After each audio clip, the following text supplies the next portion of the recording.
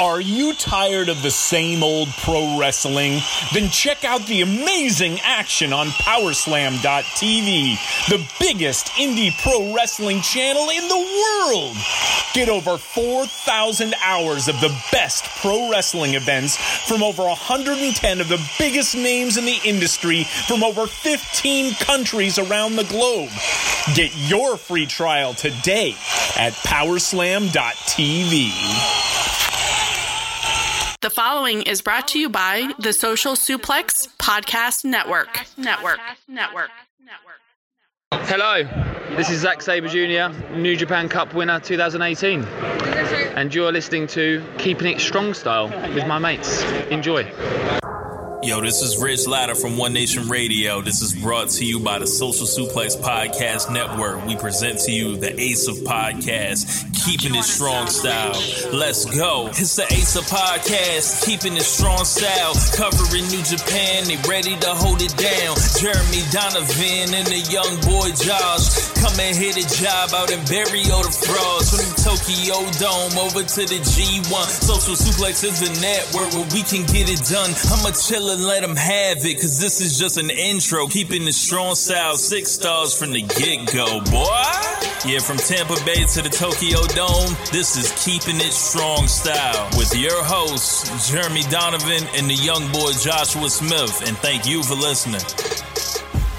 Welcome to Keeping It Strong Style, the ace of podcasts on the Social Suplex Podcast Network. Jeremy Donovan here, joined by the young boy Josh Smith.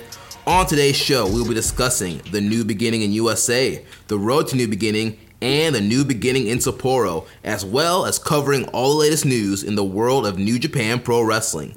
You can support our show by subscribing to the Social Suplex Podcast Network on the podcast app of your choice and leaving a rating and review.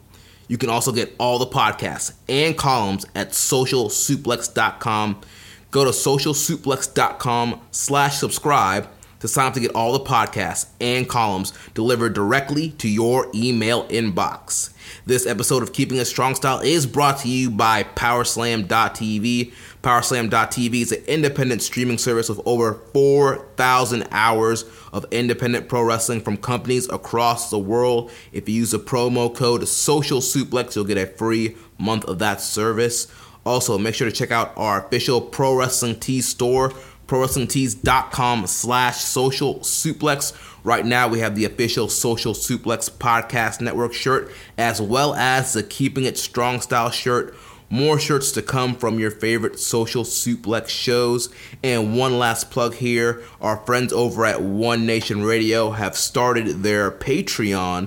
So if you go over and look up One Nation Radio on Patreon, they're going to be doing some exclusive podcast content. Rich is going to be starting off doing a series on Goldberg, the road to 173, covering all Goldberg's matches leading up to the streak. So go over there, give our man Rich a little taste, $5 to get some great extra content from the One Nation Radio guys. I'm not doing that. I think that it is a shameless money grab. I think that I am totally opposed to this. I think that our podcast is better for free right now, and I want to bury that man. Like you just did. No, I'm just playing. Rich was over here this weekend, and he started playing some of these. And it's funny because I know he's going to hear this, and he's going to be like, what? No, he was over here this weekend and started playing some of these Goldberg matches for us, and we were like, I was just like blown away at some of these matches. Like, this happened? Yeah, dude. It's so crazy watching those early Goldberg matches. Like, yeah, there's like this whole series of matches in the beginning where like if he was on the B show, they had him working heel. Like, I did not even know that was ever happening. Yeah, it was so weird. And it's seemed like the development of his character, development of the spear. The spear did not look great in the beginning. Yeah, well, I think the spear always looked pretty good, but he would do this weird follow-up where he would, like, basically get full mount and then rub his elbow over their head. And it's like, why are you doing that, dude? Jackhammer them. Yeah, the first few matches didn't even have a name for the jackhammer. Like, this suplex into a power slam like maneuver. but like Rich loves Goldberg. Like anytime we're like, yo, we'll be chilling. We're like, what do you want to throw on? We'll throw out some, he's like, let's watch some Goldberg. So like when he told us that he had the idea for the road to 173-0, I was like, I think that came organically because as we were watching, these matches and seeing Goldberg just like pummel a bitch, suddenly like Rich's initial reaction is just like the road to 173-0. Oh my god! Although like I had mentioned something to Rich, I was like, how are you gonna do this? Because there's like a bunch of matches that were like not taped, or there's a bunch of matches where you wrestle the same guys. He's like, he's like, they're short. I'm just gonna go through them. I'm like, and then I looked at his record because I knew he'd wrestled Jerry Flynn a bunch of times. I was like, dude, I think he wrestled Jerry Flynn like. I looked it up. It was like something like almost 20 times. Like, so out of that 173-0, like Jerry Flynn got beat like 20 times. Oh my gosh! But no, I'm excited for what they're gonna be bringing to the table.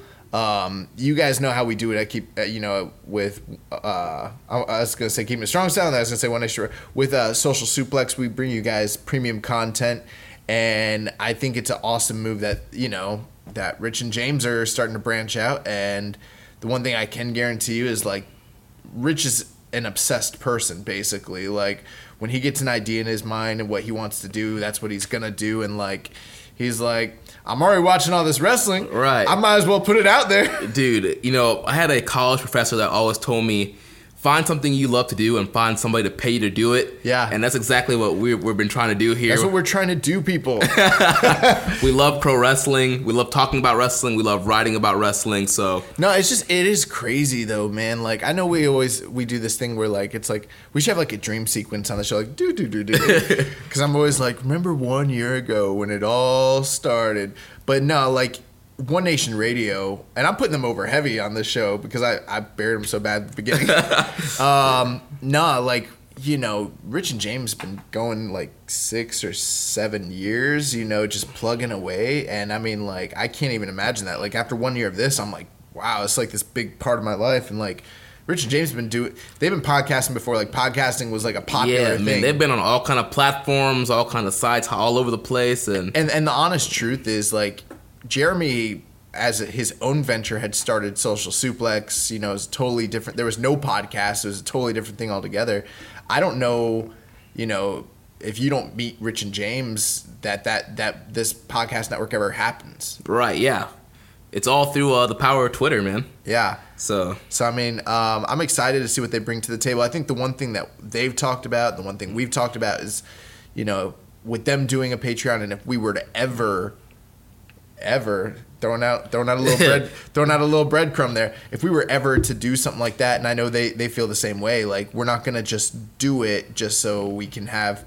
I mean, we've been doing that. We could do this forever for free if we wanted to. It's right. no big deal.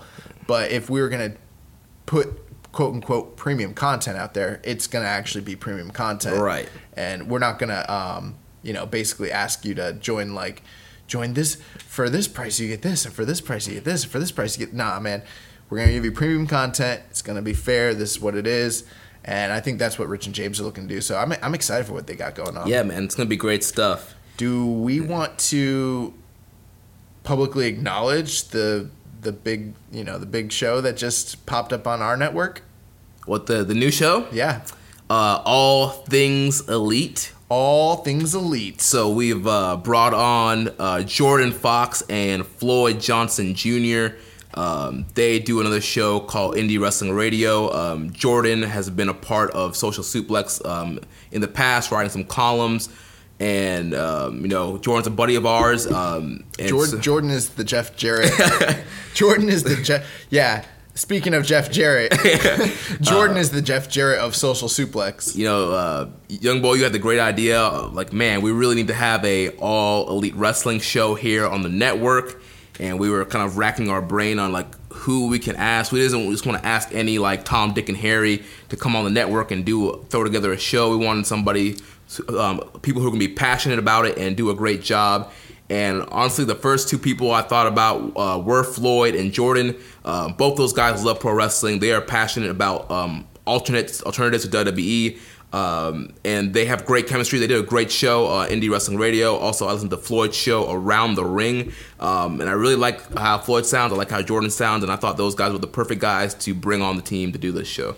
Yeah, it's kind of crazy. So I don't know if you guys remember, but a few months back on this show and on some of our other shows that we do, we started talking. We were looking to expand, and so we started talking about like putting it out there. We were putting it out there in the universe, like The Secret. If you want to get involved, hit us up.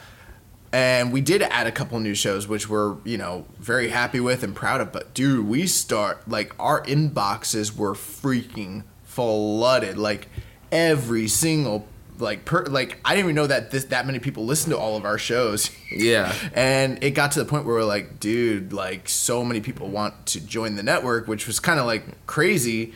But then it also was something where it was like, well, what are you bringing to the table? Because, we can't have 5 WWE review channels. You're right, yeah. So we were looking for something that was kind of different. And so I knew that we needed somebody to cover, being the elite, all things, AEW, with everything that's going on. And I knew that I didn't want this show. I felt like the natural progression was if anyone was going to cover it, it would most likely be our show to some degree. And I imagine with the popularity of the brand, if it does take off the way it's supposed to, I'm sure some of our other shows like Keeping Us or like One Nation Radio, Ricky and Clive. I'm sure Outsiders Edge. I'm sure they're all going to talk about it because those shows are not dedicated to just one particular brand of wrestling or anything like that. Especially with like One Nation Radio kind of being like our flagship essentially. But our show is not that. Our show is a New Japan. We are solely dedicated to New Japan Pro Wrestling. The other wrestling we talk about outside of it are things that we seem to find relevant to have like little tentacles going into New Japan. So I didn't want us to become, and we had questions like right off the bat. Remember, we had fans that were like, "Are you guys going to cover it?" No, and that's when I knew I was like, we have to have somebody covering this, and we just asked ourselves, like, when you need to go to war, who do you look to? You look to your blood. You look to your brothers. You look to the Clique.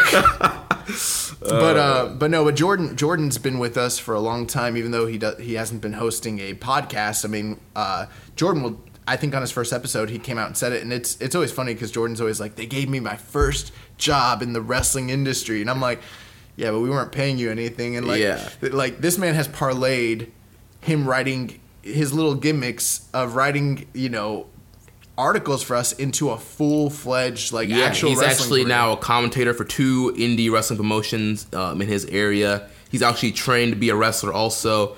Yeah, he's in the industry. Yeah. And we hung out with him, and we stayed with him and Floyd during All In Weekend. And I remember just telling him, like, bro, you are the Jeff Jarrett. You took literally, like, a job writing columns for us and literally through that parlayed it into, like... I wrote him a letter of recommendation talking about the great job he did at Social Suplex, and the next thing you know... He got these promoters out here, like bending over backwards to, like, bring him in, like... And little did they know, like, to start out back then, like, he had, like, just a few columns with us, and then suddenly, like... But he's got the goods. I mean, he's running his daily podcast. He's got the podcast he does with Floyd. He's doing all these commentating roles.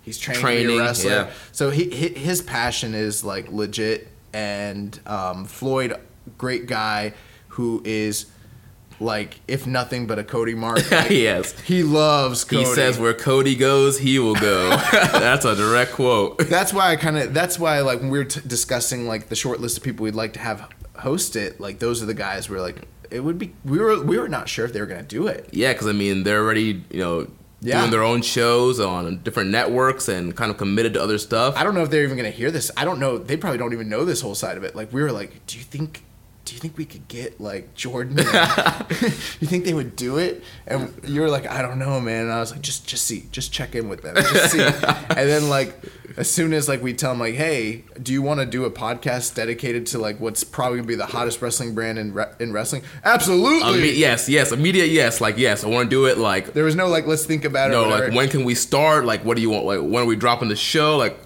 what can it be like? What's the format? Blah blah. Like so. And they dropped their first episode this past weekend. I thought the show was excellent. I won't put over a show as being excellent. I'll tell you, listen to it. But I won't come on the air and say like, oh, hey, it was good. I listened to a portion of it over the weekend. I finished it at work. I thought it was really good. I know that there's probably going to be a bunch of other All Elite Wrestling shows popping up. Yeah, I've seen a few already pop up. Yeah, but the thing with Jordan and Floyd, they're very similar to us. They're good friends in real life. They have a lot of chemistry, a lot of passion for what they're doing. I thought that the first episode was great. They've got a lot of content to cover in the coming weeks. So if you guys are listening to the show, I know not all of you like the Elite. There's probably some people being like, why are they talking about the Elite? Talk about New Japan. Well, for those of you who feel that way, you will probably hear a lot less about the Elite on this show going forward. But with that being said, we have a whole new show dedicated to it. Right. So give them a listen. Every Saturday, All Things Elite will be dropping here on the network. Keep listening to us though, because we're still really good. But yeah, that's enough for the shameless plugs. Let's move on to the ace of podcasts. Yeah, so let's jump into things. The hottest topic we need to cover first is the dilemma with the New Beginning in USA shows. They should have given full refunds. They are the scum of the earth. They're out here false advertising. New Japan is done in the U.S. They are done. That's it for them. All right, let me read this statement here from New Japan on their website regarding the New Beginning in USA. They say, it is with great disappointment that we must announce that due to the ongoing 2018-2019 United States federal government shutdown, we are unable to obtain visas for our Japanese talent who are looking forward to seeing our U.S. fans at the New Beginning in USA. We are excited still to be able to share a great lineup with our U.S. fans, regardless of visa issues. The IWGP U.S. champion, Juice Robinson, is defending his title against Beretta. And the Great O'Khan, who is flying in from England, will be debuting in New Japan.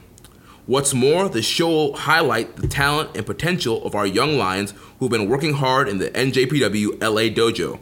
We are looking forward to being able to celebrate the abilities of the exciting new generation of young NJPW wrestlers. Dated January 24th, 2019. Yeah.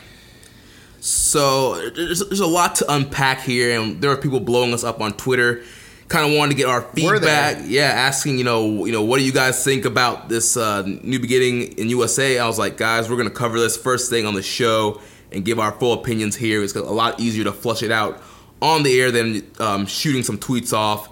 So, you know what I would do? What? If I was running the Twitter, I would come up with two personas for myself. I would come up with a persona for me, and then I would work a gimmicked persona for you, and I would bury you, and I'd give people bad answers all the time, and I'd be like, "This is Jeremy." Signed, Jeremy. This is Jeremy Donovan, and then I'd publicly reprimand you and be like, "Guys, you gotta forgive Jeremy. He doesn't know what he's talking about." Blah blah. I just put myself over. Yeah. You should actually do that, because if you did, I wouldn't know. I'm not on our Twitter. Obviously, I don't know what's going on. That's what I would do, though. Yeah. You should think about it. I'll think about it. So, big dilemma here with New Beginning in USA. These shows have been announced for a while now.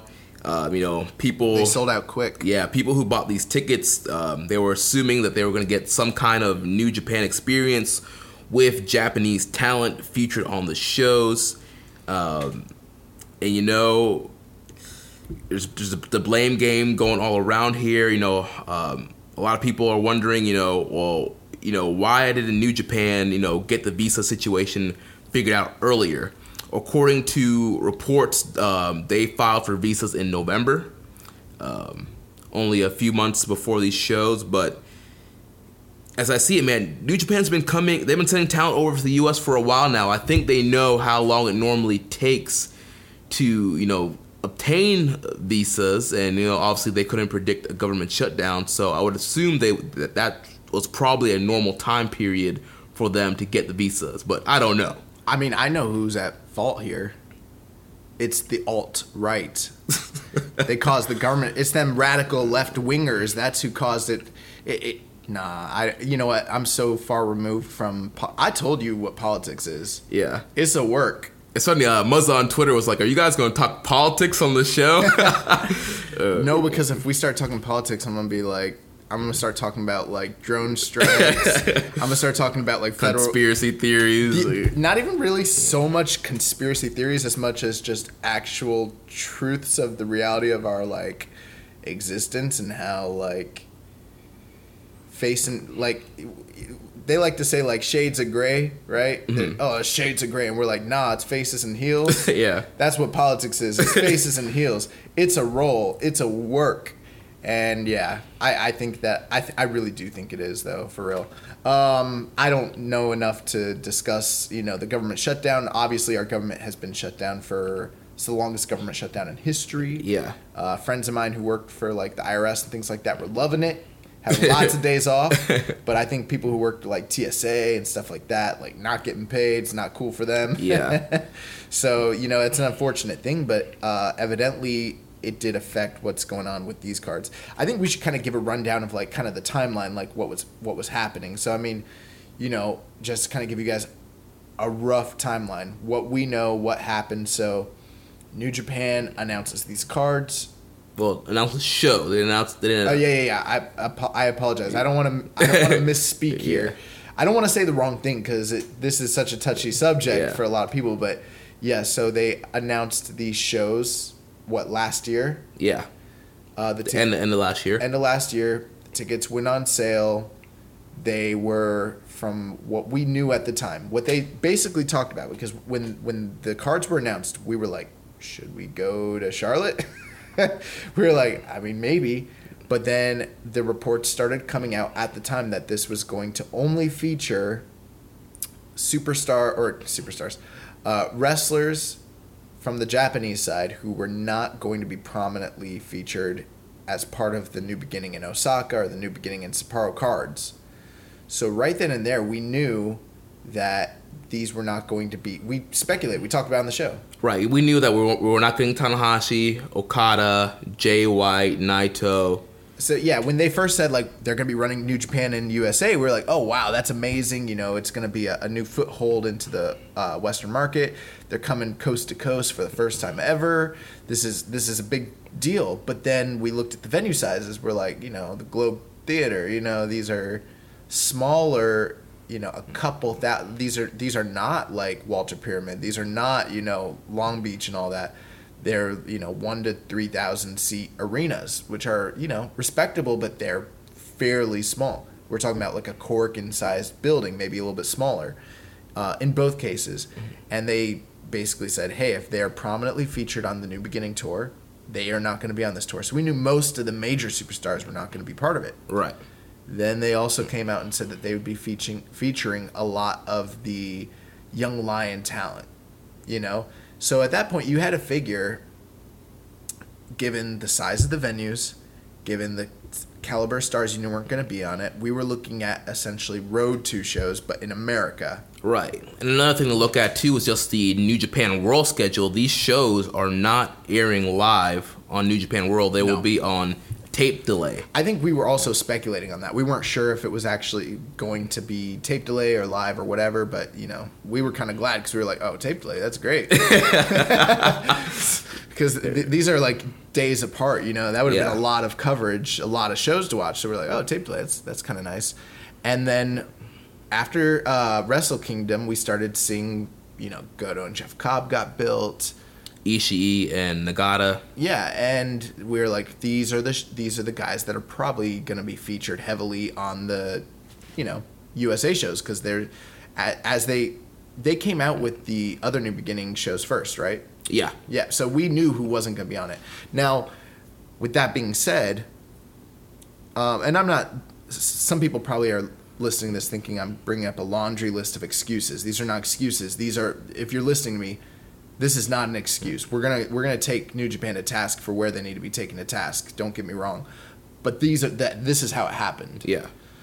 When the tickets went on sale, they sold out almost immediately for both the Charlotte show as well as the LA show. So the demand was there. I think a lot of people buying these tickets are first and foremost diehard wrestling fans. I think that they're probably well-educated wrestling fans. I don't think it's your typical run-of-the-mill, like, you know, you're I don't know how to say it, but like, you know, Your casual. yeah, your casual WWE level fans. These are people who are familiar with this product. They're either independent wrestling fans who frequent indie shows, or they like New Japan, one or the other. Right. And so the thing is, New Japan is a hot ticket. So there's a demand for it. And so even though they did not announce a single talent for the shows, or, you know, give anybody really a true rough idea of what the shows were going to be like until even, I think that those reports about the Young Lions and, you know, the guys that weren't on the main shows kind of came out even after the tickets had already sold. Yeah. But I think everyone who got tickets was, for the most part, getting an idea of what type of shows these were, and you weren't hearing any complaints. It wasn't anyone being like, oh man, there's going to be a lot of Young Lions, so I should get rid of my tickets. Yeah. It wasn't like that. Time goes on, and we're waiting, and we're waiting, and we're waiting, and we get the New Beginning in Japan shows, and we're like, something's up, because we're like, we haven't gotten these USA shows, and they're like a few days away, and they even announced, oh, we're going to do one in Nashville. Yeah, they put on a third show and started selling tickets for that. And so, but then we didn't have cards, and so the day prior to this, Dave Meltzer had come out and said, you know, we're going to discuss basically on the next episode the issues with New Japan and why there's been a delay in them announcing their cards. Now, prior to him saying that, I actually didn't think there was an issue at all. Yeah, neither did I. And the main reason for that is because this fell right in line with New Japan's business practices here in America, for better or worse. And I have criticized them heavily, as well as Jeremy, that they need to announce their shows ahead of time. You're right. Especially given what type of shows these were going to be. I don't think there was any real, you know, in the past we've said, well, part of their booking styles, we wait until the show prior wraps up, and then they'll announce the coming shows, because they don't want to spoil results. Yeah. You know, that's a big part of what they do, but, you know, like 2 or 3 weeks had passed since Wrestle Kingdom, and we still didn't have these USA shows, and we're like, that's weird. But at the same time, I didn't think much of it, you know, because they've done something similar like this before. They do it all the time. Yeah. They do it all the time in the States. They do it all the time over there. And so they just hadn't announced the cards. And I don't know if, like, people... I can't imagine what it was like being a ticket holder, kind of like being like, what am I going to see? It's like a few weeks away. Yeah. And there's no cards announced. And then, what was it, Tuesday night? Yeah, whenever... The 24th, because the cards were announced the same day that they had put that statement. I thought that was a day after. I think it was. I'm pretty sure that they announced the cards like the day before. It might have been. Well, depending on the Japanese timing, it might have been the same day or right after. But they announced the cards first. Regardless if it was the same day or right after, they announced the cards for the U.S. shows first. And then people lost their minds. And then later on, after they announced the cards, they came out with that statement that I read at the top of the show. Yeah, the New Beginning in USA cards dropped a whole day before they released that statement. That statement was not the same day. Gotcha. They did that on the 23rd, and then they came out with the press release the 24th. Yeah. So I think that was a big misstep on New Japan's side. They really should have gotten out in front of this thing way ahead of time and put out their release then saying, hey guys, you know, we're having visa issues. We're hoping to have Japanese talent on the show. If we can't get this resolved, like, we will have to come up with an alternative card to let people know ahead of time, instead of, you know, announcing these cards and then, oh, by the way, guys, we've been, you know, having these visa issues, and now there's going to be no Japanese talent on the show. Yeah, that's a great point. So, I mean, what happens is the 23rd comes around, late night, early morning, they announce the shows, and I wake up and, like, the internet has exploded. Yeah, Twitter's on fire. Yeah, everyone is freaking out. You know, the keyboard warriors and the Fed defense squatters, like, jump onto their podcasts and jump onto their blogs. That was a good morning to be part of FDS. Yeah, if you were if you're a WWE fan who hates New Japan or whatever, and there are quite a few of those types of fans, believe it or not, that was like a great morning. You were lapping it up, people just freaking out. And the funny thing is, I was listening to a lot of shows and listening to a lot. I don't think, like, if you're credible, you're not going to hear like Dave Meltzer coming out here or whoever coming out and saying foolishness, but I heard people talking about like, oh, they false advertised and this and that and the other, and it's like, I don't know, there's just a lot of people kind of talking like knee-jerk reactions to this thing, Yeah. And not only that, the fans, especially a lot of fans who are not even fans of New Japan, or if they are, who aren't aware of like current events were going on. There's a lot of people who didn't know that our government was shut down or how that might affect what was going on. Yeah. Just like literally like immediately, these guys planned this. We've been bamboozled. Yeah, it's the plan all along. They finessed us. Yeah, they need to cancel the shows. They need to refund everybody their money. They waited to the last minute so that everybody would have to be unable to sell their tickets and blah blah blah. And so that's kind of what happened. And then the next day they came out with that statement, yeah, which did fall in line with what Dave Meltzer had said on the 23rd. He was the first one to come out and say, basically, they tried to get visas, they couldn't get them, and this is what's happening. And now we're here. Yeah. So that's like the whole timeline of where we're at. So let's discuss this issue and let's just break it down and let's talk about what this all means and what the reactions are and everything.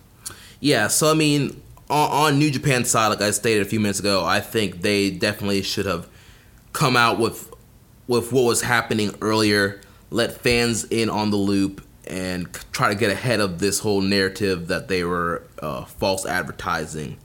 But then on the well, let's say this, okay? I'm not gonna stick up for them because I think that there's no way to put this other than that it's a failure. Mm-hmm.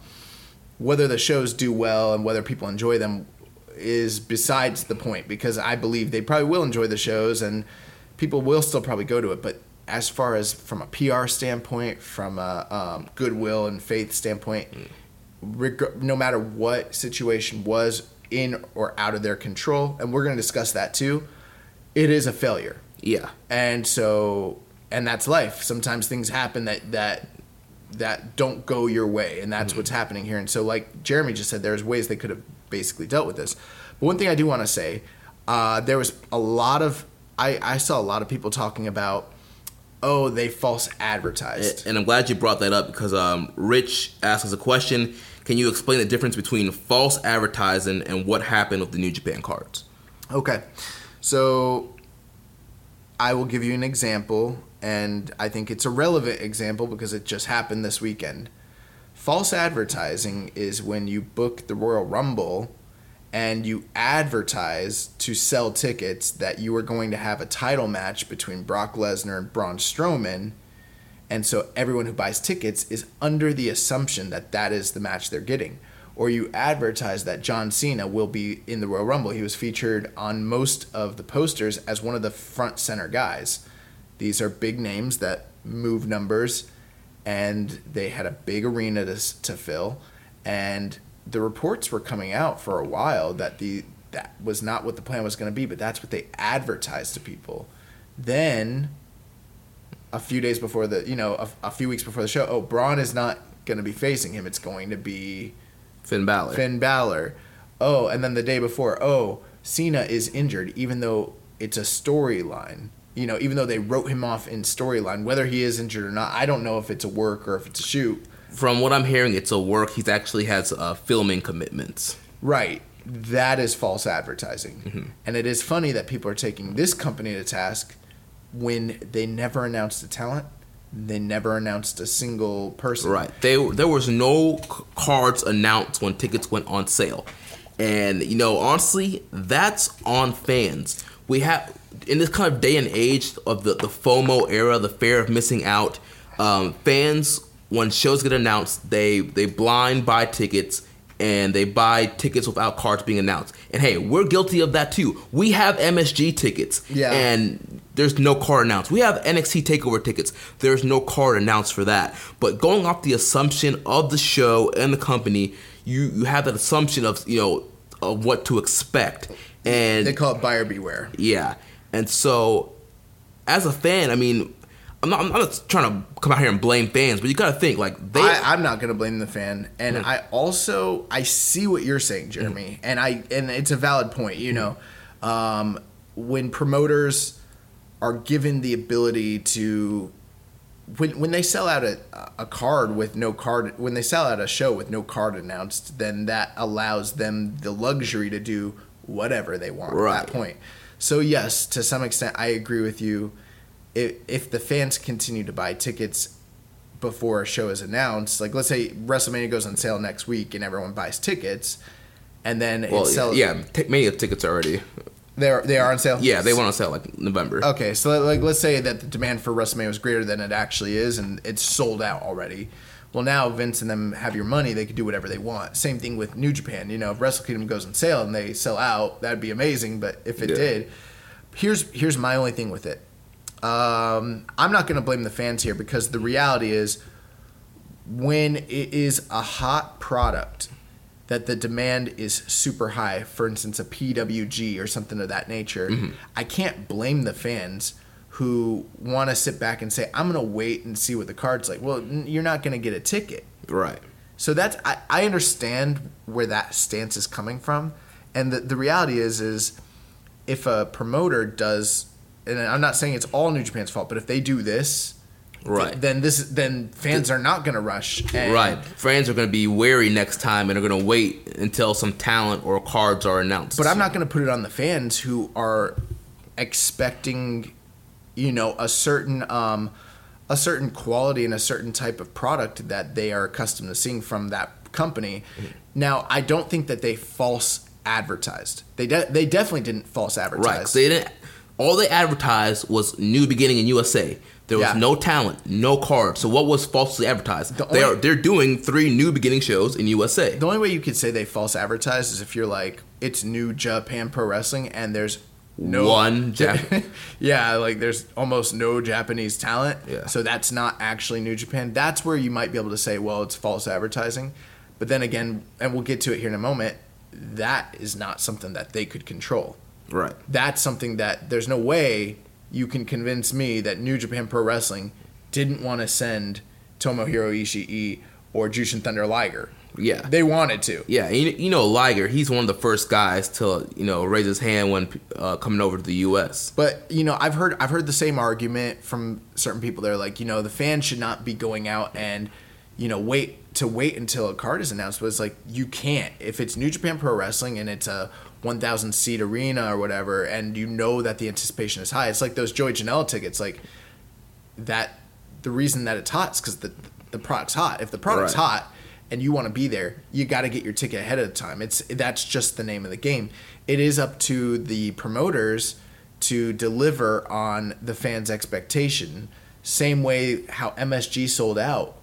Like, they have a lot to live up to, and there are people who are like, oh well, they have your money now, and so they can book whatever kind of foolishness they want for MSG. It's like, well, they can, but it'll be a bad PR thing on the backside, and it'll look bad on them. If you want to kill the goodwill with your fan base, you can definitely do that. You know what I mean? Yeah. And I don't think that that's what they're going to do, and I don't think that's what they intended to do here. So that's the one thing I do want to say. I don't want to blame the fans. Now, I understand that whole line of logic, but I reject it from this standpoint. People thought that they were getting New Japan Pro Wrestling, and they're not, and that's why they paid that extra money. But one thing I will say is this. These cards really, truthfully, are not that different from what they were probably getting anyways. Yeah. I mean, with the addition of a few Japanese guys, a lot of this card is probably what you were going to see in some way. Mm-hmm. So you want to go over these right now? Yeah, I think we should go over them, and then we should also talk about the Japanese talent that was going to be coming that was unable to come over. Okay. So we have the New Beginning in Los Angeles. This is happening on Wednesday, January 30th. We have Alex Coughlin against Clark Connors, John Gresham versus Tyler Bateman, Colt Cabana versus Shane Taylor. We have Villain Enterprises of Brody King and Marty Scurll against Killer Elite Squad. Jeff Cobb against Carl Fredericks. David Finlay against Chucky T. In the main event, one time only, the reunion of Roppongi Vice, Rocky Romero and Beretta taking on Lifeblood, Tracy Williams, and Juice Robinson. Then we move on to February 1st, and this is the New Beginning in Charlotte. We have Carl Fredericks against Clark Connors, John Schuyler and Colt Cabana against Shane Taylor and Lance Archer. We have Tracer X versus Great O'Karn in his USA debut. We have Jonathan Gresham against Jonathan Gresham and Jeff Cobb against Brody King and Marty Scurll. Alex Coughlin against Davey Boy Smith Jr. We have Hot Sauce Tracy Williams and David Finlay against Rocky Romero and Chucky T. And in the main event, we have the IWGP US Heavyweight Championship match with the champion Juice Robinson defending against Beretta. And then the final night is the New Beginning in Nashville, Tennessee.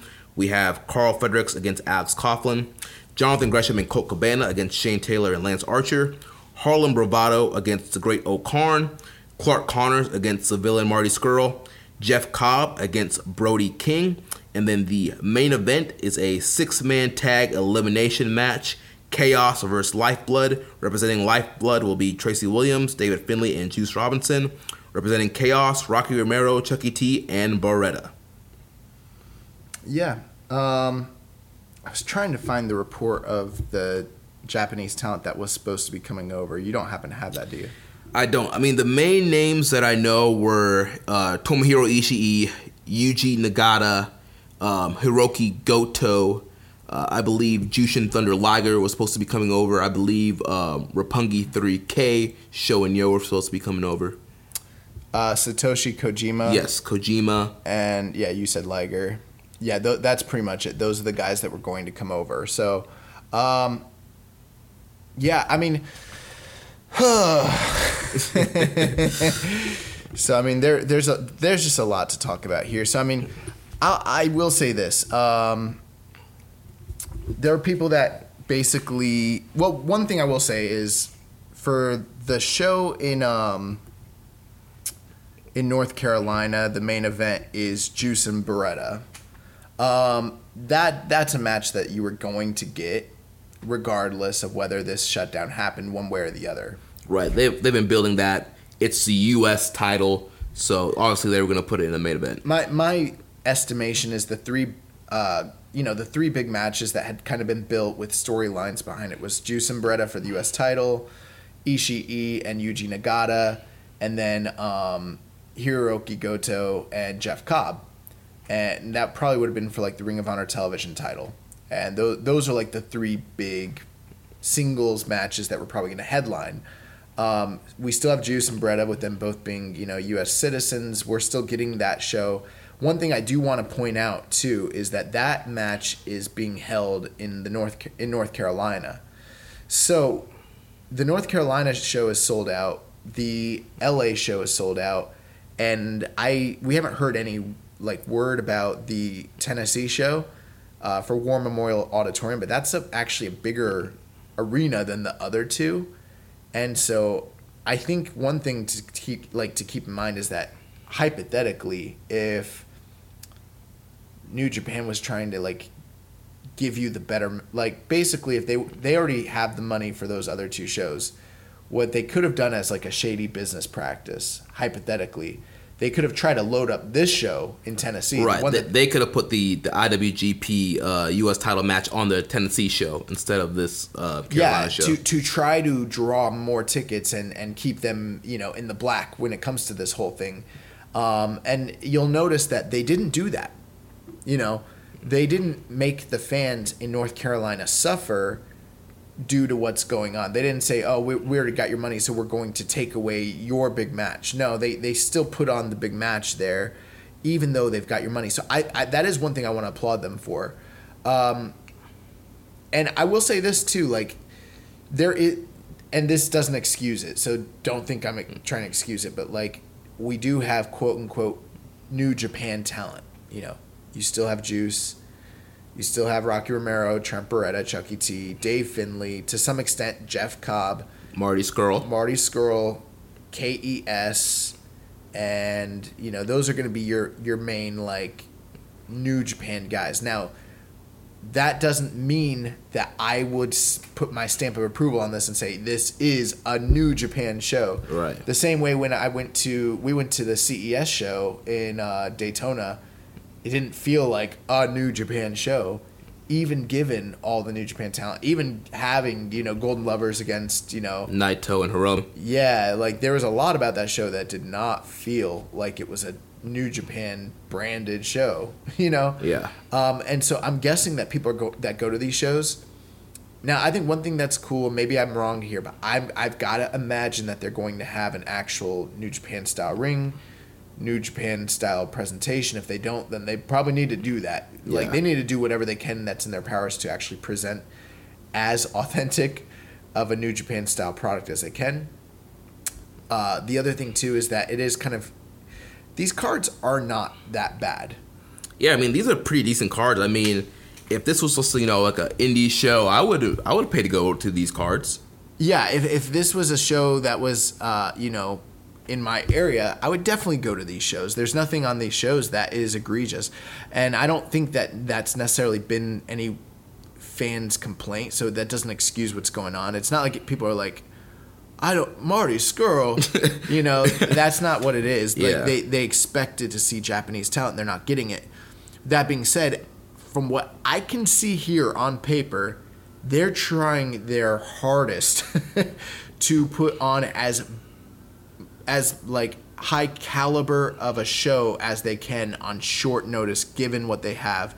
You'll notice there's a lot of Ring of Honor guys that are being loaned out to them. Tracy Williams is being loaned out. Brody King is being loaned out. Shane Taylor, Colt Cabana, Jonathan Gresham. And then in each case, they pulled out a couple guys like, is Tyler Bateman one of their young lions? No, he's an indie talent. Okay. You know, they've got Tyler Bateman on one of these shows. Tracer X, Harlem Bravado from Evolve. So they're borrowing a few guys. They also got Great O'Karn feature. That's, you know, Tomoyuki Oka, if you're not familiar. He's out on excursion over in Rev Pro. So, I mean, they are trying to the best of their abilities, given the situation, to put on as high caliber of a show as they can. Now, I will say that they did kind of load up that Tennessee show. They've got Jeff Cobb and Brody King, which sounds pretty awesome. And then they've also got this 6-man tag between Best Friend / Roppongi Vice taking on Lifeblood, which is Tracy Williams, Dave Finlay, and Juice Robinson. And so they're trying really hard. So, I mean, I will say this. These shows don't look awful. Like, I think that's one of the few kind of make goods that they're trying to make, is that they're like, okay, we didn't get these guys, so we're going to try to give you as, you know, and they scrounged up. They're calling local talent. They're calling Ring of Honor talent. I'm sure they were, like, really, like, scrambling to get a good show put together for the fans. The problem here is the people that paid for these tickets aren't seeing the product that they thought they were getting. Right. And no matter whether it's New Japan's fault or not. Okay, so like let's talk about. There's a couple things. So, Jeremy, you said it perfectly. There's a lot of people out there that when this happened started like messaging us, started talking on social media. Oh, it takes this long to get, you know, visas, and oh, it takes this long to do this, and you know they should have known. Like I remember, there was people who were literally like they should have known better. Yeah. And I'm like, well, these guys been sending talent to America for decades. Yeah. You know, this is not new to them. It's not like they you know, they just started doing What? Let me ask you something. When have we heard of visa issues before? Never. Not or like Kenny Omega had visa issues for years. That's why he didn't work Ring of Honor and all that, but other than that, like nobody. Exactly. So, like you mentioned, for decades, for years now. Actually, you know what? Let me take that back. There are a lot of Canadian wrestlers along with Kenny Omega who have visa issues. It happens all the time. People do know that it is a difficult process. And that speaks to what you're saying. We've never heard about it with New Japan. Especially for the Japanese talent. Never. This is a company that, pretty much does have their act together when it comes to bringing people over. And like I was saying, like they just started doing full-blown New Japan shows a couple, the last 2 years, but they've been sending Japanese talent to America and abroad for decades. They've been doing co-promoted shows with Ring of Honor for like 5 or 6 years. Right, all those Global Wars and War of the World tours. They were doing tours with All Jersey Pro before that, going back to like 2012. They've been sending guys on excursion forever. The original LA Dojo, they would send guys to some of those shows. Yeah, this is not new for New Japan. And now there were people that were saying that they waited too long and they didn't have their act together when it came to getting this in. I'm going to call bluff on that. Because that doesn't make sense. Yeah. You know what I mean? That doesn't make sense for a company that is trying to promote these shows and who has never before. Okay, here's why it doesn't make sense to me. Number one, no reputable wrestling journalist has said that.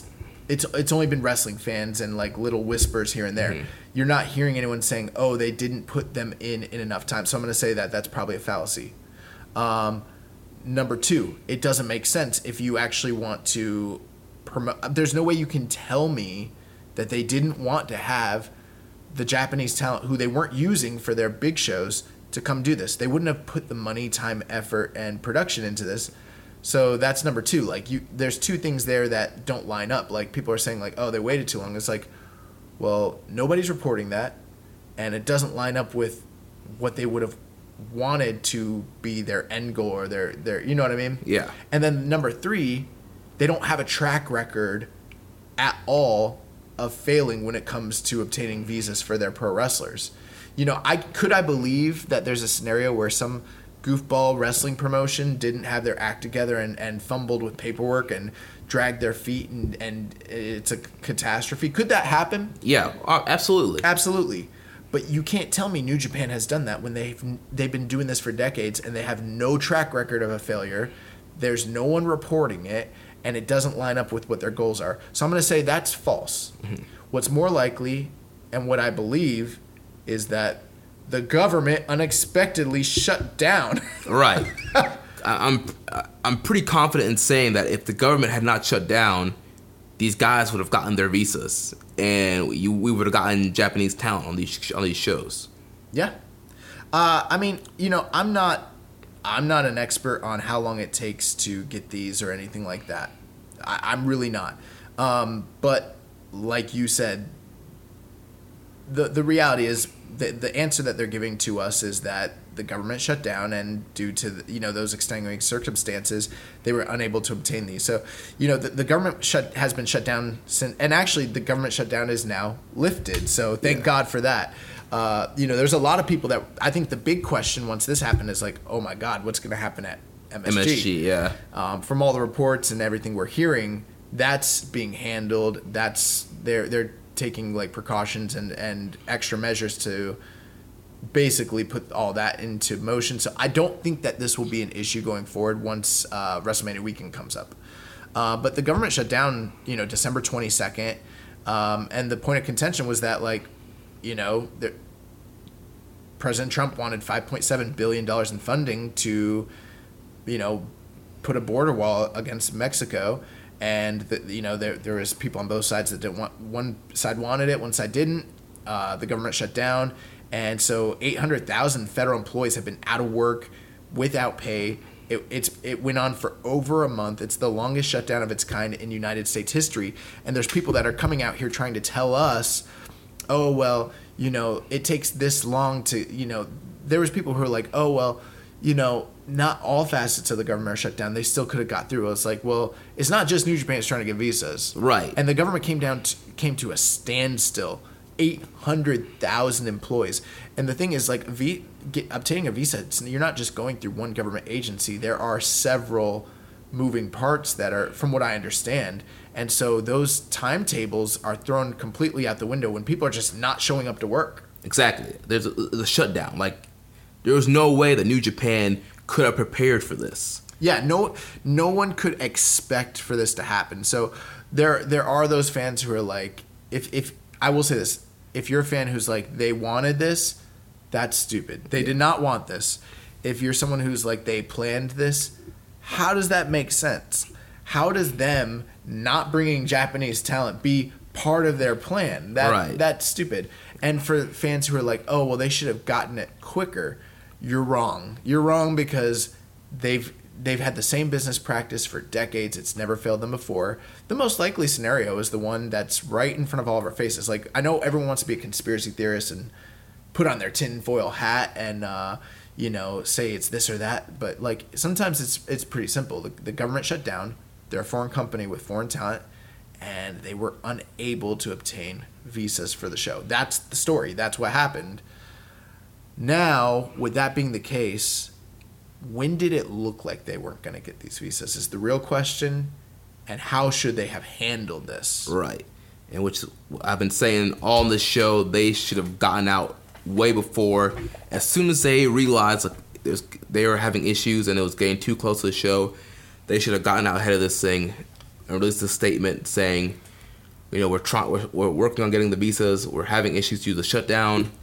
We'll keep you updated.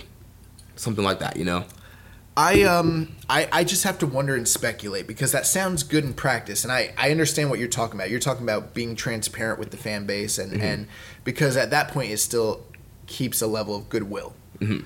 But I also have to imagine how people would have reacted, and I gotta wonder what the appropriate response really is, and also how people are going to respond to it. It seems to me that New Japan was in a bad spot no matter what they did. But I definitely think they would have been in a little bit better spot if they came out before, because the way they did it here, man, they announced these U.S. cards, big announcement, and then it's like... I'm just being analytical. I'm not disagreeing with you. I'm just thinking out loud. But I'm saying, because I don't find myself on one extreme end or the other. I'm kind of in the middle, I guess. So, because I think what they were hoping for, and this is the unfortunate thing, I think they were hoping that this issue would resolve itself and that the visas would come through.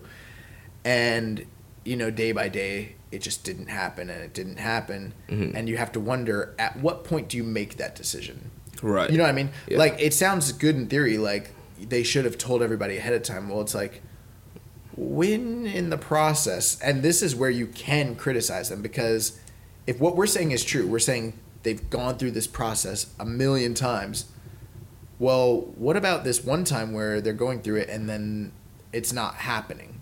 Right. So and they're very familiar with how it should be. When do they come out and say, guys, this thing might not be happening? Yeah. When do they do that? Yeah. From a moral standpoint, as a company and keeping transparency, do they do it 3 weeks out, a month out, 5 days before? When do they? What do you think? When do they do that? I personally, if it was me, I think maybe a month out. Or beginning of January. Hey guys, we have applied for the visas for Japanese talent. Unfortunately, due to the government shutdown, we haven't been able to obtain those visas. We are working on it, and we're hoping that we'll be able to get the Japanese talent their visas in time for the shows. If not, we will have a plan to still give you a card that represents New Japan Pro Wrestling, and try to get a month ahead of time. Everybody who has their tickets know the situation that's going on, and then as it gets closer, you can be like, hey guys, we couldn't get the visas, unfortunately, because the government's still shut down and they haven't gotten to our request yet. So due to that issues, we have reached out to our partners at Ring of Honor. They are going to be supplying some talent to help fill these cards out for you. Here's what we have planned for you guys. Here is where I'm a little bit critical about all of this. January 8th, they announced the New Beginning in Tennessee, or in Nashville. We kind of knew that they were going to be doing a third, and there was even plans at one point for a fourth show. So, we knew that they're not going to go from LA to Charlotte and not do anything in between. That doesn't make fiscal sense. Yeah. So we knew that they were, and there was rumblings that they were going to announce other shows. So I don't think that they just suddenly, were like, oh guys, we're going to do a show, early January. They just decided that. I think that was always the plan. They probably just didn't have everything worked out. But January 8th, they did announce that show. When they hadn't announced it, they put the tickets on sale. 2 weeks later, we don't have, the cards ready. And so that is something where I'm like, I don't, I think the reports were like, late November is when they put in for the visas, yeah. For the visas. I have to wonder, one thing too, I would question is like, they come out and they say, this is what's happening. We may or may not have the Japanese talent coming over, but we're going to try to put on the best shows we can for you guys. You're right. I think that probably would have been the better way to go about it because they get in front of the story. Right. But what's the fan reaction going to be? I mean, regardless, there's probably going to be heat, and there are going to be people, mad, disappointed to be, hey, I booked plane tickets, I booked the hotel, I was expecting to see some Japanese talent on this show. New Japan rarely comes to the East Coast. I was really pumped out about it. This is a bummer. Regardless of how far ahead they got of it, the fans will still be disappointed, angry, bummed out of the situation. Yeah, I think it's a tough business call to some degree because it's like hypothetically, if the visas had come through for whatever reason, mm-hmm. and then they had made that announcement prior, what if like the shows had been dampened by that? For whatever, like people start selling off their tickets, didn't want to go, and then the visas come through, and now they look like they don't know what they're doing. And I'm sure that they were expecting and hoping. I think at the end of the day, they probably did really realistically think that the visas were just going to come through, Yeah. And I think that was probably something where they're like, well, we probably don't want to worry our fan base and make it look like, whatever.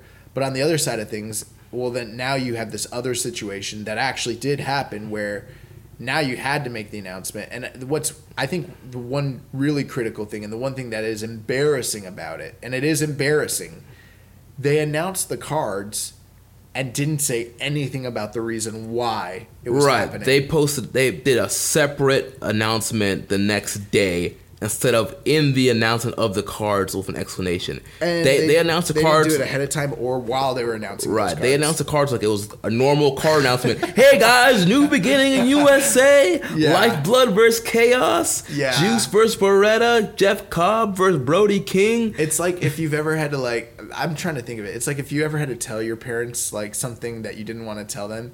So you just say it and then you just try to move on and you hope that they don't respond or react to it. Right, yeah. And then, but it's so crazy that they're like, boy, what'd you just say? Like, yeah. And you're like, oh crap. Like now I gotta apologize. Yeah. That's kind of what New Japan tried to do here. Like they're like, all right guys, midnight, we got 3 shows, here they are, boom. All right, let's move on. And like if no one had reacted negatively, they wouldn't have probably said anything. Yeah. That's a problem. Yeah. That's a big, for all the things they're trying to do here and every positive thing they're doing, they had to know, know that people were going to have an issue with this. And we did have a question here from Reddit user Rambones_SlamPig, and he said, have the visa issues that are altered worker availability for the New Beginning in USA shows done damage to the New Japan Western expansion? Yeah, absolutely. I think for sure. I think that there are a lot of things that can be learned from this. Yeah, absolutely. I think one thing that is probably important, and I've been saying this for a long time, and I think it's important, especially if they're going to run shows here in America, you have to announce a card ahead of time. You have to announce a card ahead of time, and now this is probably going to create a situation where they really are going to have to do that. We saw where they had issues with the show at the Cow Palace. New Beginning what was it? Strong Style. No, what was it? What was that card called? G1 special G1 special in San Francisco. Yeah, they had lots of issues because they waited so long to announce the card, and what they had announced for the card was like kind of weak for a while. And then they had those same issues with like the Juice Cody show that, you know, I understand why in the past they have hesitated to announce matches for match cards and things of that nature. But the bottom line is, like, if you can't just get by on the buzz and the hype of a company's name and a brand all alone. And they have for a while, and now when a catastrophe strikes, now that goodwill is ruined. And there are people that are upset, and the fans who are upset, I think they have every right to be upset. Right. Yeah, they've definitely hurt their credibility with the Western audience. And the next time that the next show, so probably with the Dallas show, the first night of the G1. Yeah, that's something to really look forward. Like, yeah, they need to come out, you know, ahead of time and say, hey, here's what the lineup is. Well, I think we're gonna get a lineup hypothetically because it's the G1. Yeah. Probably around Kizuna Road. Yeah. It's usually when that's usually that. Yeah. But they probably need to come out ahead of time, like whenever it is they're going to start selling tickets. They probably, even if they don't have the blocks listed or the competitors, they should probably come out and say, this is going to be A block and B block. You're getting a full night of singles matches from all. You're getting 10 singles matches. At least at that point, people know what to expect. You know what I mean? Mm-hmm. And then they can announce stuff later to further hype the thing. You know, you can't just come out and say Strong Style Evolved. You know, and it's be there, and it's like, well, who's wrestling? You know, and never mind that. Just show up. You know, there's been complaints for years about, you know, I think that all the shows that they've put on over in California, for the most part, over the past couple of years, have been excellent shows. Where there have been complaints, though, is people saying they don't feel like real New Japan shows, or they don't feel like major New Japan shows because they had so much indie and Ring of Honor talent featured on it. And, you know, that's been a big running theme. Is like, when are we going to get the authentic New Japan product, you know? And people want that. And then I think that people who are going to these shows probably assumed, oh, it's a New Japan branded show. Like, that's what I'm getting. And it's like, we're going the total opposite way. Yeah, it's like you're getting a Ring of Honor show. You're basically getting a Ring of Honor show, essentially. Now, these are really good Ring of Honor shows. Yeah. They look better to me than what they're doing for the Road to Supercard shows. I'll say that. Yeah. But yeah, I think that their credibility is hurt, and I think that if they want to continue this Western expansion, they gotta like actually make amends and have some make goods. Now, what do you think about refunds? I believe if there are fans that want refunds, they should be more than free to request them, and then New Japan should give refunds to anybody who wants them. What do you think about canceling shows? Should they have canceled these shows? I don't think so. I mean, at the end of the day, this is a business, and I'm sure that these shows were a part of the income of their plan for 2019. And I would have not canceled the shows. I think that would have probably been even a bigger disservice to the fans that bought these shows. That's a good point. I feel like, still giving them something. Like, hey, guys, we had this issue we couldn't control. We're trying our best to give you. We still want to put a show on for you guys. We're going to do our best to give you what we can do with what we have. And so, yeah, I think it would have been a big mistake to cancel these shows. Do you think that New Japan should revamp their procedures for obtaining visas going forward? I don't know, because honestly, I'm not expecting the government to shut down again. Who knows what could happen? But maybe they do get out maybe a few months earlier than they normally do, just in case. That would be my answer to this. Mm-hmm. Is a few lessons to learn. One, I think that they need to announce cards ahead of time, and that would ensure that they give us quality cards, or at least we know what we're getting when it comes to attending a New Japan show in America. Mm-hmm. Number two, while I do not blame New Japan for failing to obtain these visas for the 3 reasons that I gave previously. I think that this means that it is well worth it to reconsider the process of obtaining visas, only for the reason you never know what could happen. Right. And you don't want to be that company that they are right now that is sitting there with egg on their face being like, we don't know what happened, you know? Yeah. Now, will the government shut down again? I hope not. You know, but anything can happen. You want to be prepared for every eventuality. So I think that if they're smart, New Japan is going to take a look at this situation and say, okay, we should improve this process and maybe get out ahead of it to really ensure that this never happens again. Because one thing they cannot afford to have happen, they cannot afford for this to ever happen again. Ever. If it ever happens again. Especially in 2019 when you got MSG coming up in April. You have the G1 in Dallas. You have the big show in August in London. Yeah. Now, I think that people who are like, they should have canceled the shows. That's stupid. Here's a few reasons they shouldn't have canceled it. They did not announce a card. This was not false advertising. They could have definitely handled the situation better. It is an embarrassment for them. But from what I can see, based on the talent, based on the cards they've given us, they have tried their best to give as high quality of a product. And I will say, as they possibly can, I will say this. If New Japan wasn't on the marquee and it was Evolve or it was AAW or whatever, these are pretty stacked lineups. Yeah. And that's not just fan service or me saying that. These are pretty stacked cards. You're getting a lot of really good talent and a lot of really good matches. The problem is not the level of talent or the level of matches or whatever. It's the fact that it says New Japan on the marquee. Right. That's the issue. Yeah. That being the case, they did try to give people as high quality of a show as they can give them.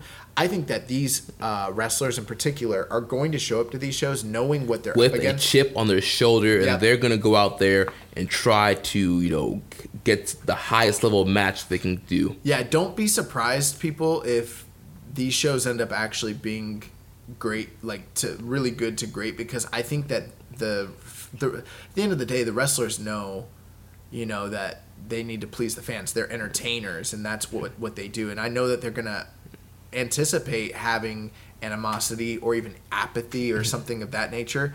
And they're going to have to try to rise above that. And I think that they're going to try to want to make good on what has happened. So I bet you these shows actually end up being really good. I would still go to them if I had tickets to them. And if you don't feel like you want to go because, Ishii's not there, Nagata, I get it. I'm not blaming you. You have every right to be mad at New Japan for this.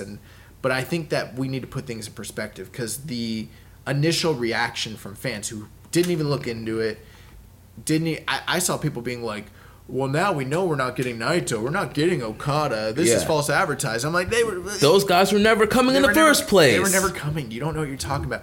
Oh, they twiddled their thumbs and didn't get the visas. Come on, dude. They wanted to bring their talent. Do you think they want this to happen? They did not wait like a week before the shows and be like, oh, crap, we need to get these visa things. And, This is not something New Japan wanted to have happen. Like, this is a PR nightmare for them. So, and, all those people that are expecting your Tanahashis, your Okadas, and Naitos, like, please explain to me how that they are supposed to wrestle at New Beginning in Sapporo and Road to New Beginning and get to the USA on the same day. I also think it is funny how many people are on, like, Twitter and the internet being upset that this happened, but not knowing the government was even shut down, like being totally clueless about it. And it's like, dude, you not know what's going on? And I don't think there's hope for those fans. Like, I can't, like, what can I say? You know, you don't know that's going on. Like, I don't know what to tell you. But for those reasons, I don't think they should have canceled the shows. I think refunds are definitely a valid thing. I don't know what their policy is in handling that. It is unfortunate that this happened, and I think the worst part about it, I think the worst two things about it is they didn't get out ahead of it to be transparent. That hurts the goodwill with the American audience. And number two, they try to give us the cards and not say crap about it. And if everything would have been smooth, they wouldn't have said crap. That's wrong. That's wrong. Yeah, that was kind of messed up. Yeah, and Harold, if you're listening, our good friend Rocky, come on, guys. tighten up. Yeah. If you knew to do better, you would do better. And I think you guys know to do better. So, let's get it together. We don't want, with us being New Japan Pro Wrestling fans, I mean, I understand the situation. I do feel for them. It's unfortunate what's happening. And I feel for the fans. But at the end of the day, the one thing I will say, these cards are good. I think they're going to be an entertaining night of wrestling. And I think that people should go to these shows with an optimistic, outlook on it. If the shows end up sucking, then, I don't think they will. I don't think they will. That would suck, but I think these are going to be good shows, and hopefully nothing like this ever happens again. Yeah, that would be a disgrace if something like this happened again. And I think the positive out of it is New Japan has learned a big lesson, and hopefully this betters. Unfortunately, for those who are having a bad experience, I do feel for you, but I think going forward, this will probably ensure that people have a more positive experience with New Japan if they continue to expand here. But they gotta bring it, because they got a 20,000 seat arena in Texas to fill out later this year, and I'm sure they want to run tours like this in the future. They're gonna need to announce what's coming up. That's just what's gonna have to happen. Yeah. And we had a question here concerning Lifeblood from Reddit user FLIJ. He says, what do you guys think of Lifeblood? Will they be brought over to New Japan Pro Wrestling and get some boys off the NJPW roster added to Lifeblood? I think that it would probably be... I don't know. I mean, I could see it going one of two ways. I could see it being something where it's like only somewhat acknowledged by New Japan. Like, for instance, if they let's say they bring over Tracy Williams for a tour, or Bandito. I'm sure they would have them team with Dave Finlay and Juice. Yeah. They might not do a full, we're a whole faction in New Japan sort T-shirts, logos on the name tag, on the nameplates. Yeah, they might not do that, but they might acknowledge that these guys are a team in Ring of Honor. The other thing too is they could try to elevate Juice in New Japan and actually make Lifeblood a thing there too, especially if it actually does take off and becomes a popular thing and they're selling merch. Then I'm sure they would do it at that point. What do you think? Yeah, it'll be interesting to see. I mean, the faction's already kind of big as it is, but I mean, New Japan usually puts a lot of people in factions too. So I could see them doing potentially a Japanese Lifeblood side, and then you have, almost like the Bullet Club, where you had your quote unquote Bullet Club Japanese team, and then you had the Bullet Club America team, which ended up being the Elite. So you could do that where in America it's Haskins, Williams, Bandito, and Tennille Dashwood. And then you go to Japan, and then you have some other guys that are kind of the Japan base. They could do that. That's why I feel like they won't do that. I feel like Juice and Dave Finlay will just be New Japan guys, and then if they bring over, whoever, some of those guys you just mentioned, like Mark Haskins or whatever, he'll probably team with them, and it'll probably be acknowledged that these guys have a team over in Ring of Honor. Yeah, but I don't think that they'll start a whole Japanese side of things. I would be surprised if they did that. Yeah, I think the Honor Rising shows coming up at the end of this month, we'll see what they kind of do, because I'm sure that some of these Lifeblood guys will be featured on the card. Yeah, I mean, that's the main reason is because I don't see any of those guys becoming contracted talent to New Japan unless something changes. They could, but yeah, unless they're running regular tours of New Japan, I don't see Lifeblood becoming a whole thing. But I think that there's a lot of possibility with Lifeblood, and hopefully it becomes something. It also could just be one of those random Ring of Honor factions that lasts for a few months and then you kind of forget about it. They've had a ton of those. Yeah, it happens all the time. Yeah, so we'll see what happens there. So that pretty much wraps up our discussion on New Beginning in USA. Let's turn our focus to what's happening over in Japan. So starting today, we had the Road to New Beginning. Obviously, you guys know we record on Mondays. So the first televised Road to New Beginning show is already up on NJPW World. gonna go over that card. Should we do results or just not spoil them for now? Yeah, I would say let's hold off. Let's not spoil it. All right, so I'll just say I'll run down the card for this show. Then there's also shows Tuesday and Wednesday, and then we'll see if there's anything that kind of piques our interest on these cards. So on the card that's up already right now, they had Ren Narita and Minobu Nakanishi taking on Yuya Uemura and Yota Tsuji. Toa Hanare and Hiroshi Tenzan against Shota Umino and Ayato Yoshida. We have Taguchi Honma, Yano, and Makabe taking on Ishimori, Owens, Tangaloa, and Tama Tonga.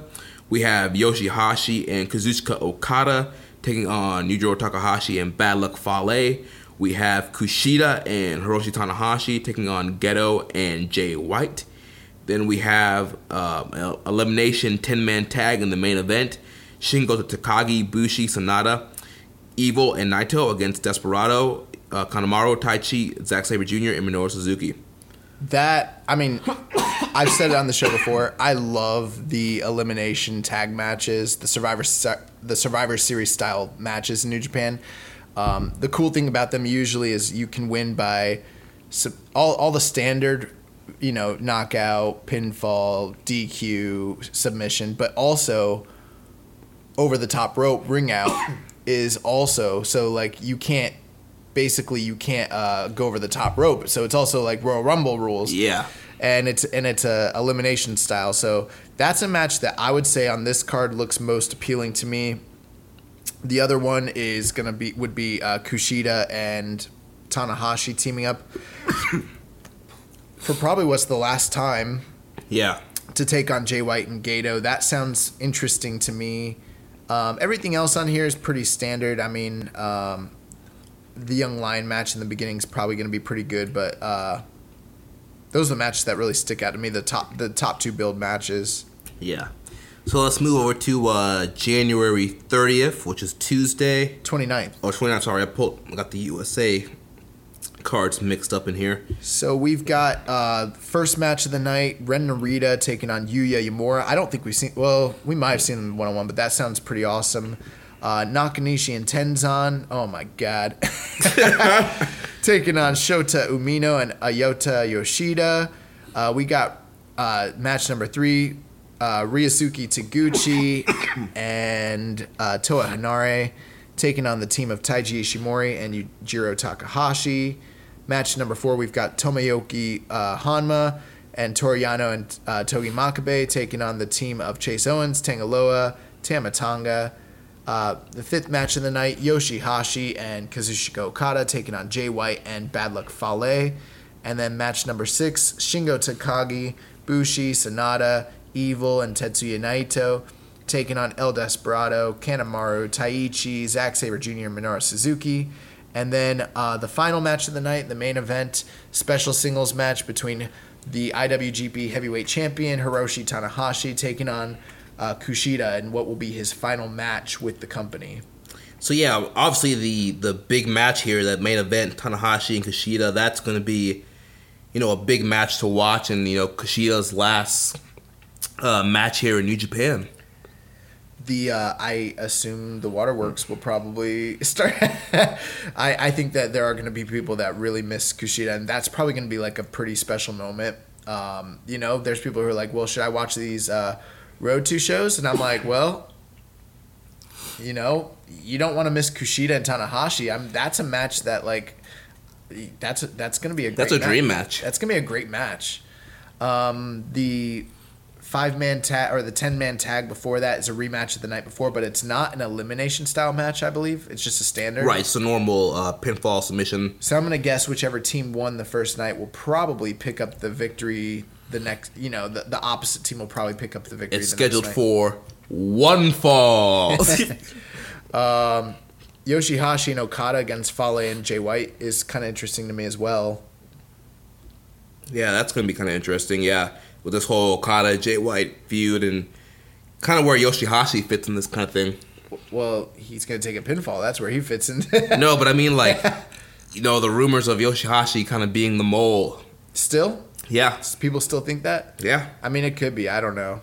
But, yeah, I mean, this is a pretty standard card, but I think those top 3 matches are the ones to look out for. The main thing is I think it's, in a way, it's a one-match show. Tanahashi and Kushida alone is worth the price of admission. That's going to be excellent. And so then we have the Road to New Beginning on Wednesday, January 30th. We have Ren Narita and... No. Wednesday, January 30th. Yeah. That's what I said. Oh, you know what? I don't know why they've got this all listed out of order. My bad. Yeah. So the first match is Yota Tsuji and Toa Hanare against Shota Umino and Ayato Yoshida. Then Ren Narita and Hiroshi Tenzan against Tiger Mask and Minobu Nakanishi.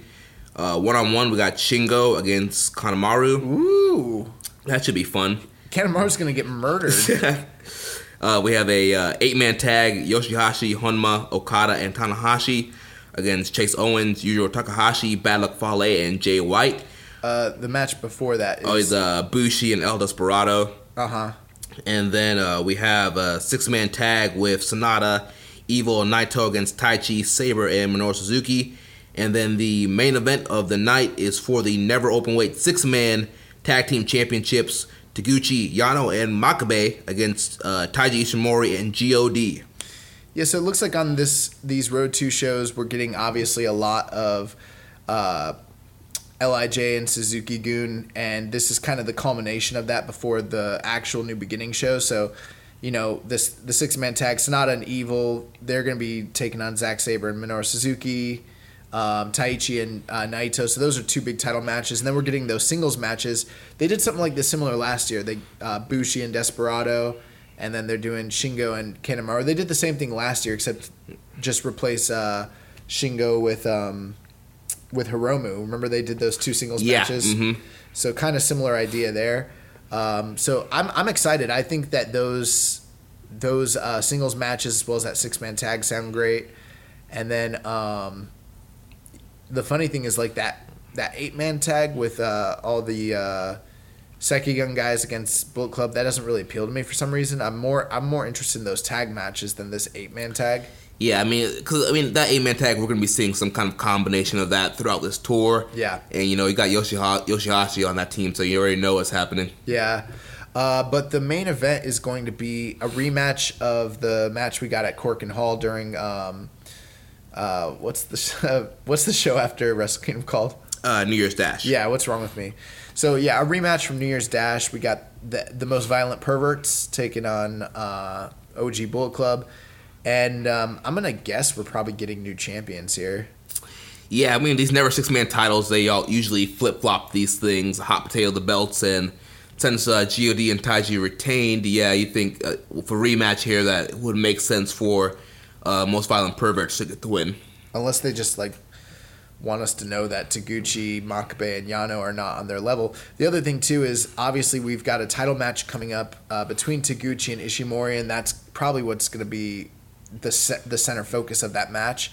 And so it would make, in my mind, a lot of sense to have Taguchi take gold away from Ishimori so that they can create that, make him look strong. Right, make you believe that Taguchi can actually have a chance of winning against Ishimori one-on-one. Yep.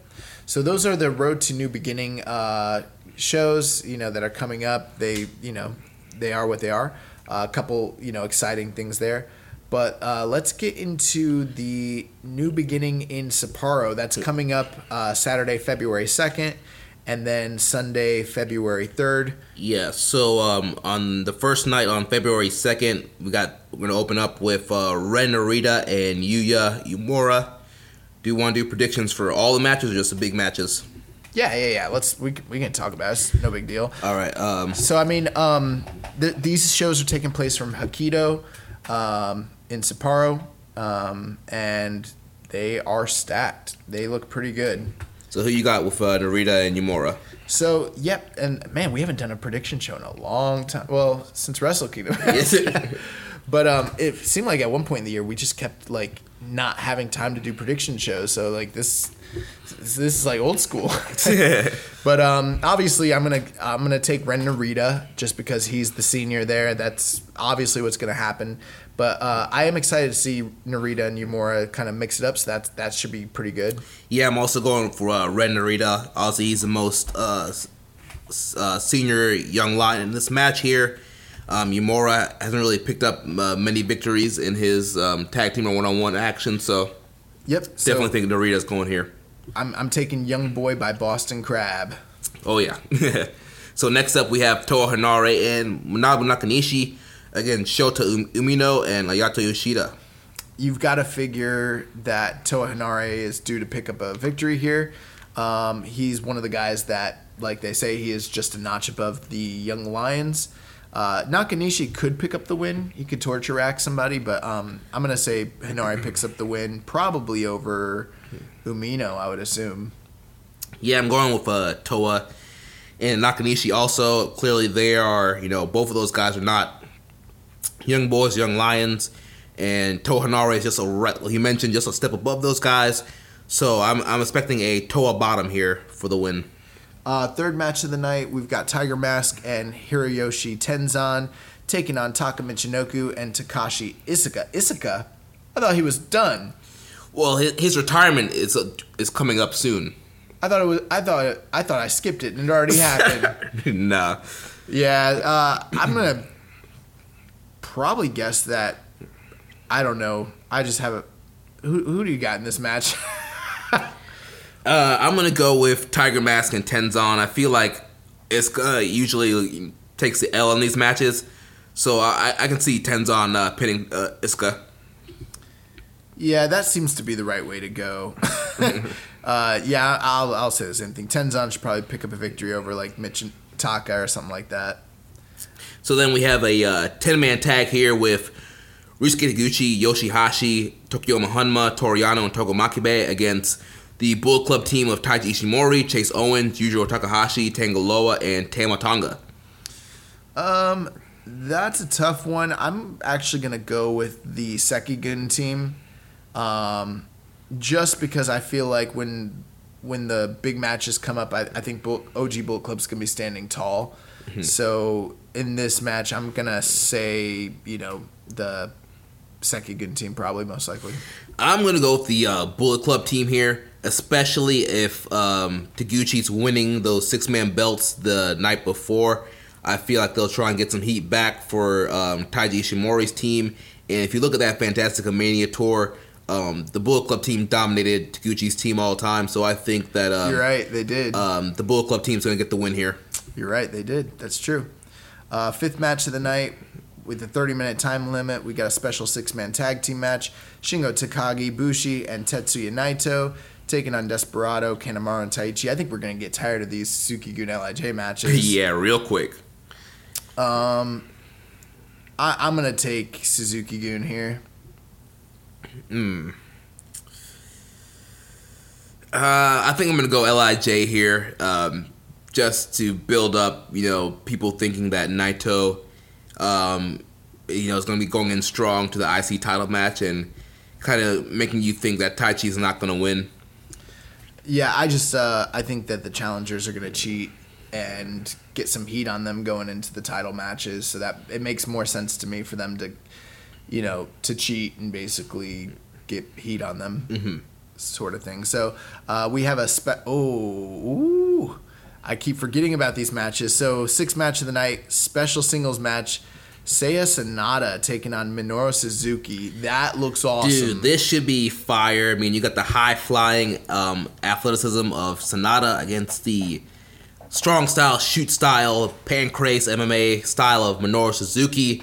The sadistic style. Yes. What would Minoru Suzuki's what would his name be like if he came to WWE? You know how they have to give everybody like a nickname, like the Austrian Anomaly. I don't even know because his initials don't have anything to do with Japan or at all. He's sadistic. It's a sadistic striker, Suzuki. Yeah, sadistic striker. My God. Oh, man. So, yeah, Sanada and Suzuki. I gotta go Suzuki, right? Oh, man. You know what? I'm going... Okay, so since we're on the subject, we should probably also bring up that the match after that is also a special singles match between King of Darkness Evil and Submission Master Zack Sabre Jr. And that's a match that we've been waiting for, and that's been building up since, like, before King of Pro Wrestling. Yeah, and, the story there is, Evil can't beat Zack Sabre Jr., In any scenario. Right, and they were supposed to have that one-on-one match, but Evil got jump zoned by Jericho. So yeah, I'm going to go Sanada upsetting Suzuki, and then I'm going to go with Sabre once again beating Evil. I think Suzuki and Zack Sabre are going to sweep him. Ooh. Yeah, and I think that's going to create a lot of doubt going into the title matches. Yeah, I think Zack Sabre is going to beat Evil. I think Suzuki's going to gotch pile drive Sanada. I think that both of these matches are exciting. I don't know, if you would ask me a year ago, would I be excited for an Evil Zack Sabre match? And I would have said, heck no. Nothing about that sounds exciting to me. But after all the Taggart interactions, and then I was excited for that match they were supposed to have at King of Pro Wrestling. It never happened. Now I'm like, oh, they're finally paying it off. Like, long-term story, telling. So, yeah, I am excited for it, but I think Zack Sabre's got Evil's number, and I think Suzuki is going to brutalize Sanada.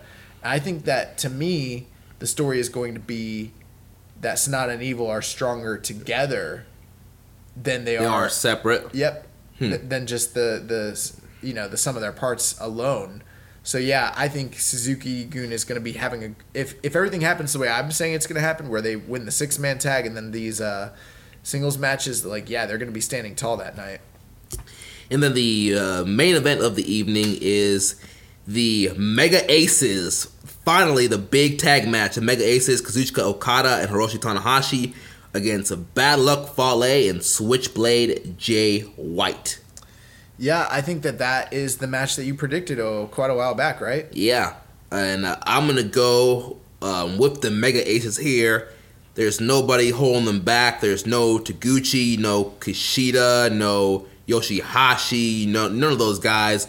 It's just Okada. It's just Tanahashi. I think the Mega Aces are going to rise, and I can see Bad Luck Fale eating a Rainmaker followed by a High Fly Flow, getting that man out of there. Mega Aces riding high. Yeah, it seems like I'm going to go with the Mega Aces as well, because it does seem like that's why Fale is there. But there's also this other scared part of me where I'm like, Jay White's gonna win again.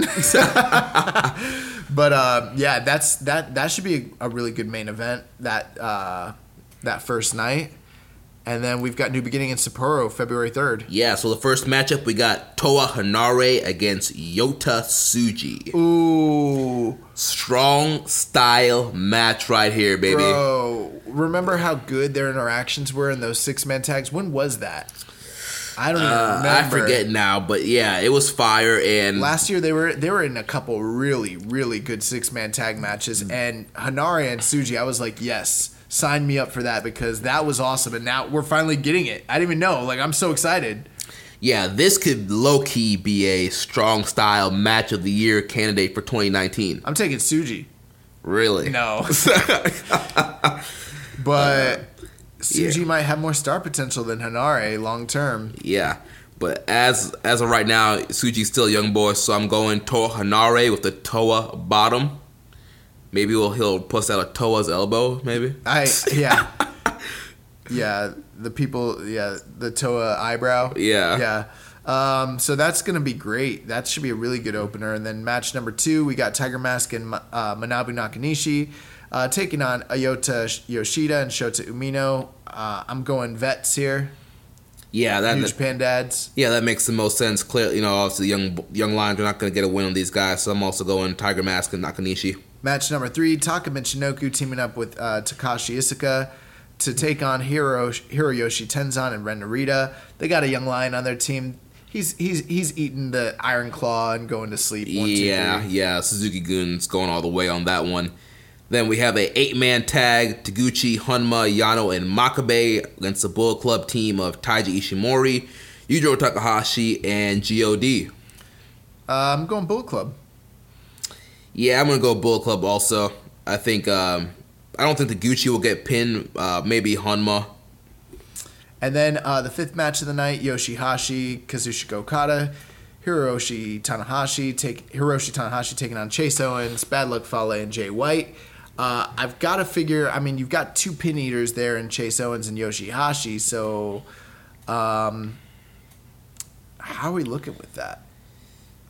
I'm going to go with Bullet Club on this one, especially if my prediction is right about the Mega Aces.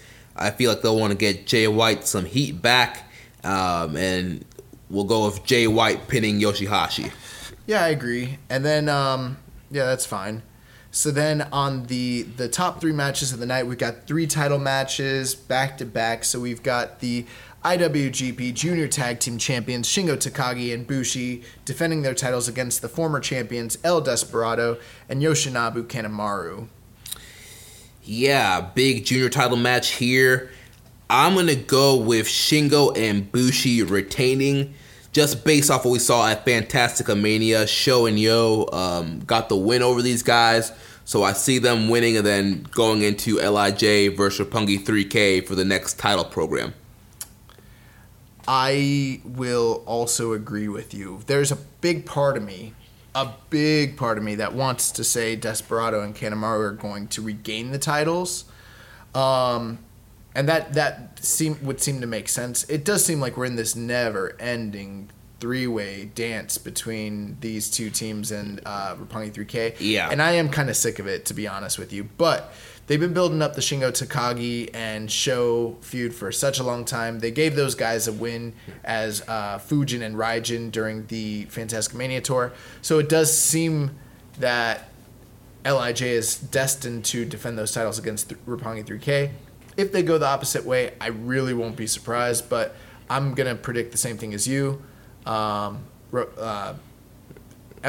picking up the IWGP win here for the junior tags. Next, we have the IWGP Heavyweight Tag Team Championship match. We have LIJ, Sonata, and Evil defending their titles against the Rev Pro Tag Champions Zack Sabre Jr. and Minoru Suzuki. This should be excellent. And keep in mind, it will be the IWGP Tag Team Champions defending against the Rev Pro Tag Team Champions. I kind of hope Suzuki and Zack Sabre come out with those belts on as well. Yeah. So champion versus champion match here. But I got to tell you, I'm going with LIJ again. Only for this reason. They could definitely put the tag titles on Minoru Suzuki and Zack Sabre, and that would be all well and fine and good. Mm-hmm.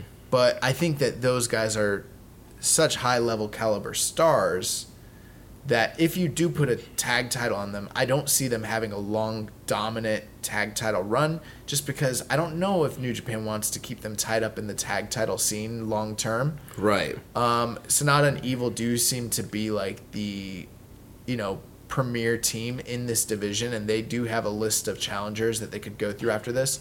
So I wouldn't be surprised, and this is going to be my prediction. I think Evil is going to pin Sabre. Is going to beat Zack Sabre Jr. That's exactly what I'm thinking also. I'm going LIJ.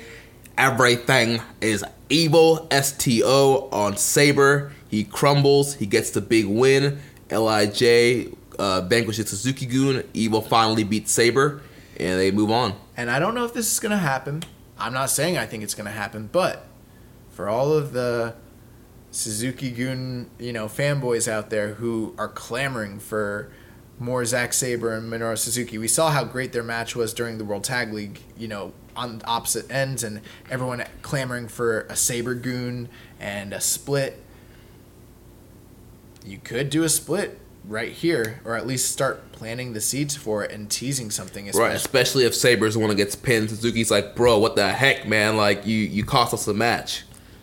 Yeah, weakness in the ranks, that sort of thing, or however they wanted to do it. You know what I mean? Yeah. There could be miscommunication. I'm not saying they're going to do that.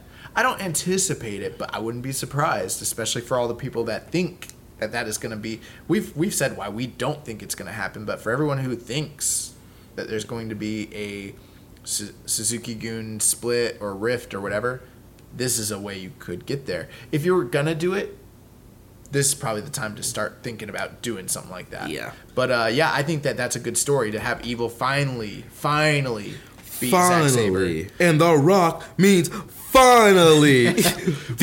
What's up with you and The Rock today? I don't know. Well, Toa Hanare's got me on it, the Toa bottom, and so. But I think Evil probably gets beat again by Zack Sabre come, New Japan Cup, G1, whatever. Yeah. So, Zack Sabre is going to get that win back, but this is going to be Evil's moment. Then the main event of the evening, we got the IWGP Intercontinental Championship match. Tetsuya Naito taking on the challenger Taichi, hopefully with Mio Abe. She's got to be there. It's a title match. And we know how happy when Miho gets if Taichi wins the title. Do we? Yeah, when he won the Never title, she was pretty she happy. was crying and tears of joy that her man won the belt. Yeah. I don't want to say anything. What do you think? I haven't really, as much thought as we put into this, I haven't come to a definitive answer about this. Have you? Well, I hadn't before, but we're on the air. We're recording live. We got to give our answer. I'm going to throw it out there, man. I'm going to go with a new IWGP Intercontinental Champion. Taichi will become our new Intercontinental Champion, our new IC champ.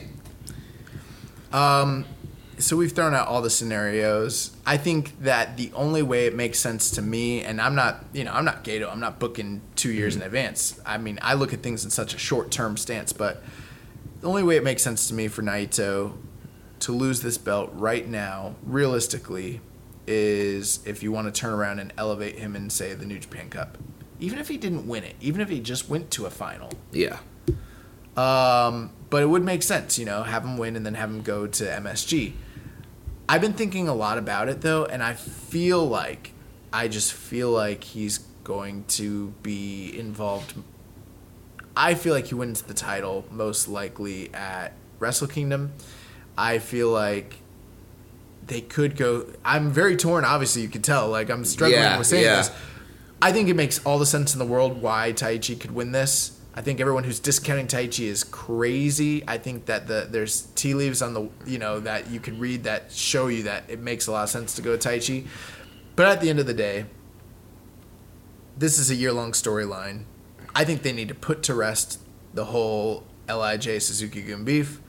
I can't bring myself to go against Naito after he just won in the Dome. I know that I'm probably going to if Taichi wins this, I'm going to kick myself because I've reasoned so many times on the air why Naito could lose to Taichi and why it would make sense. But at the same time, they got a lot of time to get this IC belt off of Naito. And I think that maybe this is not where you do it. Because I think the other tag teams are winning. I think you have LIJ clean sweep. LIJ clean sweep. They do the roll call. Everyone is in the ring together. And then maybe, just maybe, Hiromu comes out. Dude, that would be amazing. Special moment, right? Yes. So that's kind of what I'm thinking. And you don't get that if Taichi wins. That kind of ruins everything. So that's what I'm thinking is going to happen. You get all 6 members for the first time ever at the same time. Hands raised. Everyone's there. I'm going Tetsuya Naito. If he loses, I get it. I've said it a million times why. And if Taichi loses, I get it. So, but I don't know. I'm just feeling it. I don't know. I'm getting the feeling that Taichi's gonna win it. I wish that we had like odds makers, the way that WWE has odds makers, so you can kind of like get a feel or a vibe. Yeah. But I gotta go Naito in this case. Naito's got time to drop the belt. I think they can do something fun and creative and elevate somebody. Taichi could be that guy, but I don't know if he is. Yeah. My main thing is everyone who's saying for sure, oh, Naito's gonna for sure beat Taichi. It doesn't. People that were complaining about this, bro. This card looks awesome. Everyone who was complaining about New Year's Dash and everything like that. Like, I'm sure we're going to get tired of these LIJ Suzuki-gun matches, but these title matches, these title programs are actually looking awesome, and I bet you the build's going to be really good. And then we can finally get past this and move past LIJ and Suzuki-gun. It's been a whole year, and we're going to finally put it to bed. Like, this is where it ends. Yeah. So, and I think because it's going to end there, that's the other reason I think Taichi's losing. Yeah, like I said, I can see it going either way. So we just have to watch and see what happens. These cards are this weekend, Saturday and Sunday. That is our preview and predictions for the new beginning in Sapporo. We'll come back next week with a review. Before we move on, do you have any feelings about the fact that there's no Kenny, there's no Bucks, there's no Marty, there's no Elite? Like, what do you think? It's my feelings are not too strong against it, just because last year those Elite guys would miss some tours. So in my mind, it's just like, oh, the Elite's not on this tour. That's it. Like, I'm not even thinking they're gone. It's like the whole second half of the year. They were phasing them out. Mm-hmm. Like, you know what I mean? Like, They really were, and now they're gone. And I don't know. Like, is this good? Is this like a renaissance, or are we going into the dark ages? Yeah, I guess we'll find out and see. No, I'm just playing. I just say, like, there are people who probably feel like that for real. No, I think that the only thing is, I will say this though, is like, there's some interesting matches, but it does feel like I don't think we necessarily need 2 nights of Sapporo. Yeah. They could have done one card. I understand why they're doing it for business reasons, but it's not like what's at the top of night 1 is night 2 is clearly the better night, by far. Yeah. And night 2 just feels like a bigger night 1 feels like a bigger Road 2 show, and night 2 feels like the actual show. Yeah. That's my only criticism I have here really about this stuff. Like, Okada and Tanahashi against Jay White and Bad Luck Fale feels like a Road 2 match. I mean, I guess it's good that they're giving him the attention of it being a new beginning show, but remember when they gave us a lot of shows like that last year where, like, how many people remember that double headliner between, Kenny and Hangman and Cody and Kota Ibushi? Like, you forget about it. You remember, like, the next night when it was like, Okada and Tanahashi. That's what you remember. Right, yeah. So, I don't know. I'm not a big fan of them giving us, like, mediocre cards when they could just give us a big show. One, yeah. Just do one big super card. Yep. But yeah, so that's going to wrap up for our preview and prediction. Now we're going to go into questions. All right, so Reddit user Senor Sombrero 3K says, question out of interest, why are so many shows held in Korakuen Hall? I'm assuming there is a cost reason to this rather than a lack of suitable halls elsewhere in Japan. Well, I don't have the specific answer to that, but I will say this. Korakuen Hall, I'm appalled. Korakuen Hall is kind of like, it's the mecca for combat sports in Japan. Of course, it's not the largest venue by any means, but anybody who competes in any sort of combat sport, it's their dream to compete in Korakuen Hall, whether it's sumo, whether it's kickboxing, whether it's boxing, whether it's MMA, like, or pro wrestling. Doesn't matter. Like, that is a highly, like, how do I put it? Like, literally every single day, usually multiple times a day, there is some sort of wrestling or fight promotion putting on an event there in Tokyo. Right. There's like a special aura to the building. It's like, you know how, like, North American wrestlers are like, I want to wrestle at MSG. Like, you want to wrestle in Korakuen Hall. Yeah. The other thing with it, too, is Korakuen Hall has an amazing setup for television. So that's one of the other reasons that they frequent. Well, part of it is, like, New Japan is based out of Tokyo.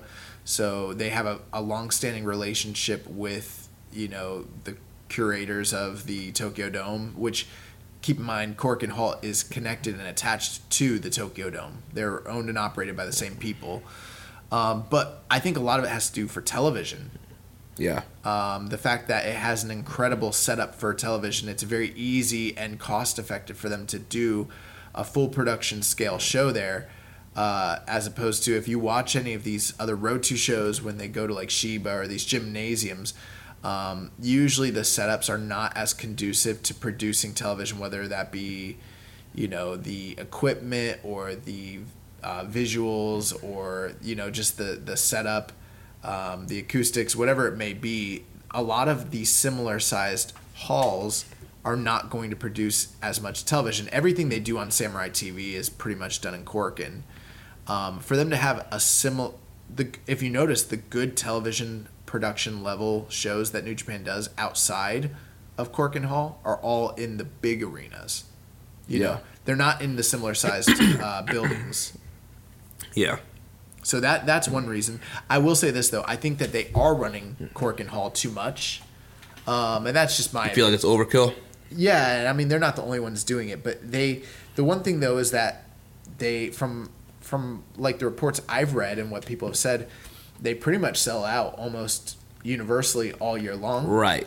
So it's not like the demand is gone, but you can kill a building by running it too much. And I mean, they're running it multiple times every single month all year long. I mean, they ran it like 50 or 60 something times last year. Yeah. So, I mean, that does seem to be a lot. All right. Next question comes from Rambo's _Slam Pig. What is next? What is that? Rambones _ Slam Pig? What kind of name is that? I have no idea what the meaning behind that is. Sounds sexual. So he says, what is next for Okada after the loss of Jay White at Wrestle Kingdom? Will he go into a Naito 28 cooling down / holding period, or will he be back in the title picture sooner rather than later? I think he's going to be back sooner rather than later. I think he's winning the New Japan Cup, like I said the other week. I don't think he's cooling down for this reason. The Rainmaker is back. He's got shorts on, buddy. Yeah. I mean... He's got shorts, okay? I see Okada in the main event of MSG. He's got blonde hair. He's got shorts. He's the Rainmaker. He got caught, but he's not slowing down anytime soon. Like, I really think that Okada is gearing up for a big run very, very shortly. I wouldn't be surprised if him and Tanahashi have dissension during this tour. Oh, plant the seeds for that. Maybe they never win a tag match together ever. Yeah, because they're not supposed to be together. Storytelling. That's people say there's no story. I like my wrestling with storytelling. Yeah, well, here's real stories. Yeah. Muzza _44. Who do you see being IWGP Heavyweight Champion first, Sonata or Evil?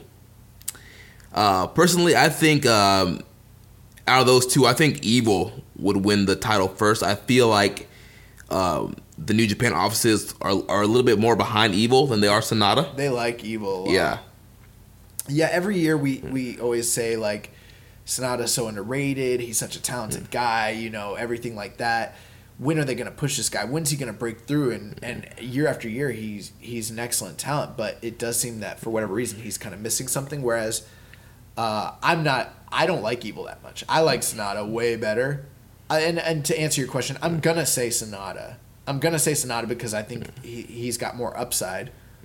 But with that being the case, Jeremy's probably not wrong. Evil is a dojo guy as opposed to Sonata being an outsider. Being trained by Great Muta. He didn't come from the dojo.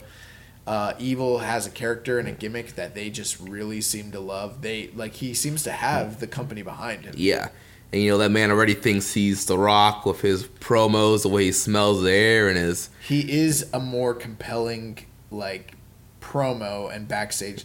Sonata doesn't say anything. Right. And so you got to wonder, what can you do with that? He would need to evolve and change his character somewhat to be able to be that guy. Yeah. I'm going to say Sonata, but I got to be honest with you, I don't know that either of them ever hold the IWGP title. True, yeah. I really don't anticipate... If you want my honest answer, yeah, I'll say Sonata first, but I don't think either of them are touching that gold.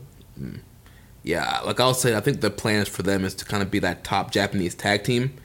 And they might not... I think top singles runs will happen. I think title challenge will happen for them.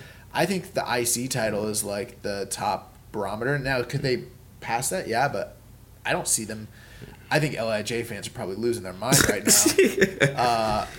But I mean, I don't see them in the same caliber as I see a Hiromu or a Shingo. Yeah. I think Shingo's got a better chance at holding. Already, I think Shingo's got a better chance at holding the IWGP title than either of them do. Well, I think Hiromu's got a better chance at holding the IWGP title than either of them do. Yep. Wow. Yep. Hot take right there. Yep. But speaking of Shingo, next question comes from Reddit user Mookie1515. Do you guys see Shingo going heavyweight this year or even going after the never open weight title? I can see him moving up after Hiromu returns, but the juniors definitely need bodies more than the heavies right now. You're right. Yep, you hit it right on the head. I think that he will go where he is needed. I would love to see him square. I mean, there's endless possibilities of compelling matchups for Shingo, and I think a G1 is definitely in the future, whether it's this year or the next. But they need to rebuild that junior division. I think they brought him in to basically base it around him for the time being. Yeah. So I don't see him going up until either, like you said, Hiromu comes back. I could see him and Hiromu like facing off in a Best of the Super Juniors, like a final. Mm-hmm. Man, that's you have Shingo run the A block, Hiromu run the B block, and they meet in the finals. If you want to sell at that Sumo Hall, that's one thing you definitely could do. Yeah, and that would sell. That would put butts in seats. You know what I'm saying? But yeah, I don't. For whatever reason, guys that go to Never, they say it's an open weight title, but really the truth is if you go to Never and you actually win, you're probably going to heavyweight. It's not an actual open weight title. Yeah. So yeah, I think he's going to be at junior as long as they need him, and then when the time comes, they can move him up. Whether that's this year or next, I couldn't say. But I mean, I can't see him. I don't think he's going to stay at junior for a long time. No, yeah, no, yeah. Definitely sooner rather than later. I think he's going to headline that Sumo Hall show at least this year, but yeah. I don't think we see him go to heavyweight until at least probably next year, most likely. So the next question comes from the Yaz Man. He said, "What's the ceiling for Ospreay in NJPW if he goes up to heavyweight? Could he be where Omega is now?" Not with the company and getting ready to sign with AEW. Yeah. Yeah, I could definitely see him doing that. No, I don't. I mean, what are your thoughts on Ospreay? I mean, I definitely think he has a high ceiling in the heavyweight division. He's such a dynamic performer, and they definitely, if the Western expansion is going to continue, they need to establish more Gaijin talent as top stars, especially with Omega more than likely on his way out. I don't know if he will reach the popularity of an Omega. I don't know if Ospreay could win the IWGP title. I don't know. Ospreay's always doing crazy. First off, me and Ospreay got heat just in general. That's a personal story. But I'm not the only person that says stuff like that about, like, here's what I will say. I've only ever, and we interact with wrestlers all the time, I've only ever had one, what I would call truly bad experience with a wrestler. And it was Will Ospreay. Yeah. And it was like, I couldn't believe it. I was actually kind of taken back. And then a few days ago, I was like on this thread. It was on Reddit. And someone's like, name one person that you've had a bad experience with. Like, that was a pro wrestler. And dude, I saw like 30 people put Will Ospreay. And they all had different stories. And I was like, ooh. And you see, and like, he's gotten like heat for like the GoFundMe page with his mom. Yeah. He's right now he's got heat for like calling out that female wrestler. Did you see all that? It's all over Twitter. No, I missed that. Yeah, it's all over Twitter. It's like, I don't know I don't want to speculate and say what the whole story is, but he had come out and basically said that there was a female wrestler. She was wrestling in Japan and she had to go home because there was a death either in her like. Sadie Gibbs. Sadie Gibbs. He was calling out Sadie Gibbs and saying stuff about how like he told her before she came to Japan that she couldn't cut it or something like that, and like they were just going back and forth, but like he was coming off looking really, really. I was like, dude, this is stuff you should be saying like privately, like he every time he rebutted, he kept looking, even if he was right, he kept looking worse and worse, and I'm like, yeah, that's some Kenny Omega stuff right there. But getting away from the personal stuff, I mean, I used to think that he never had a shot at being a heavyweight just because I didn't see him as a character being that sort of guy. I saw him as this plucky, and I mean, he's the guy who couldn't beat, Marty Scurll. Like, that's his deal. He's put on some weight. He's gotten a new attitude. He's got a chip on his shoulder, and he is one of the top performers in all of the world. Probably top 10, top 5. So as far as talent goes, absolutely. Like, the ceiling is at the very top. He could be a world champion in almost any company, hypothetically, if they got behind him. Mm-hmm. I just don't know if he has, like, the ability to get a fan base behind him, like you said, the way that Kenny does. Right. I don't know if he has the charisma. He has all the athleticism in the world. Mm-hmm. I'm excited that New Japan is deciding to do with him what they never did with Ricochet, which was a mistake, because look at what WWE is doing now. Yeah. They should have done with Will Ospreay what they're doing with Ricochet. So I'm glad that they're giving him a chance and they're moving him up, but I just wonder, like, so far in this heavyweight run, he's been nothing but impressive. So it'd be foolish for me to say no, but I just don't know if he can develop. So far, he's been doing everything he needs to do, is what I'm saying. Yeah. He's been passing every test, but I don't know if he can continue to pass every test. My feeling is no, I don't see him being an IWGP Heavyweight Champion, but he could, he could prove me wrong. Yeah. Easily. Do you see him having enough for them to push him at the top? I don't know, man. Part of me just feels like I don't think he'll ever be IWGP Heavyweight Champion. I feel like almost like Sonata, like the IC title is kind of the highest he will probably go. But like I said, he can prove us wrong. I'm worried that his body's just going to break down before we ever find out these answers, to be honest with you. Yeah. That is a genuine concern with the style he wrestles and everything like that. And some of the other things I'm noticing, I'm just worried that his body is going to break down. I don't know if he has the character for it. That's my main thing. I don't know if they could, but I feel like for them to push a Gaijin at the top of the card, and maybe this is just old school mentality and thinking, I think they got to turn him heel.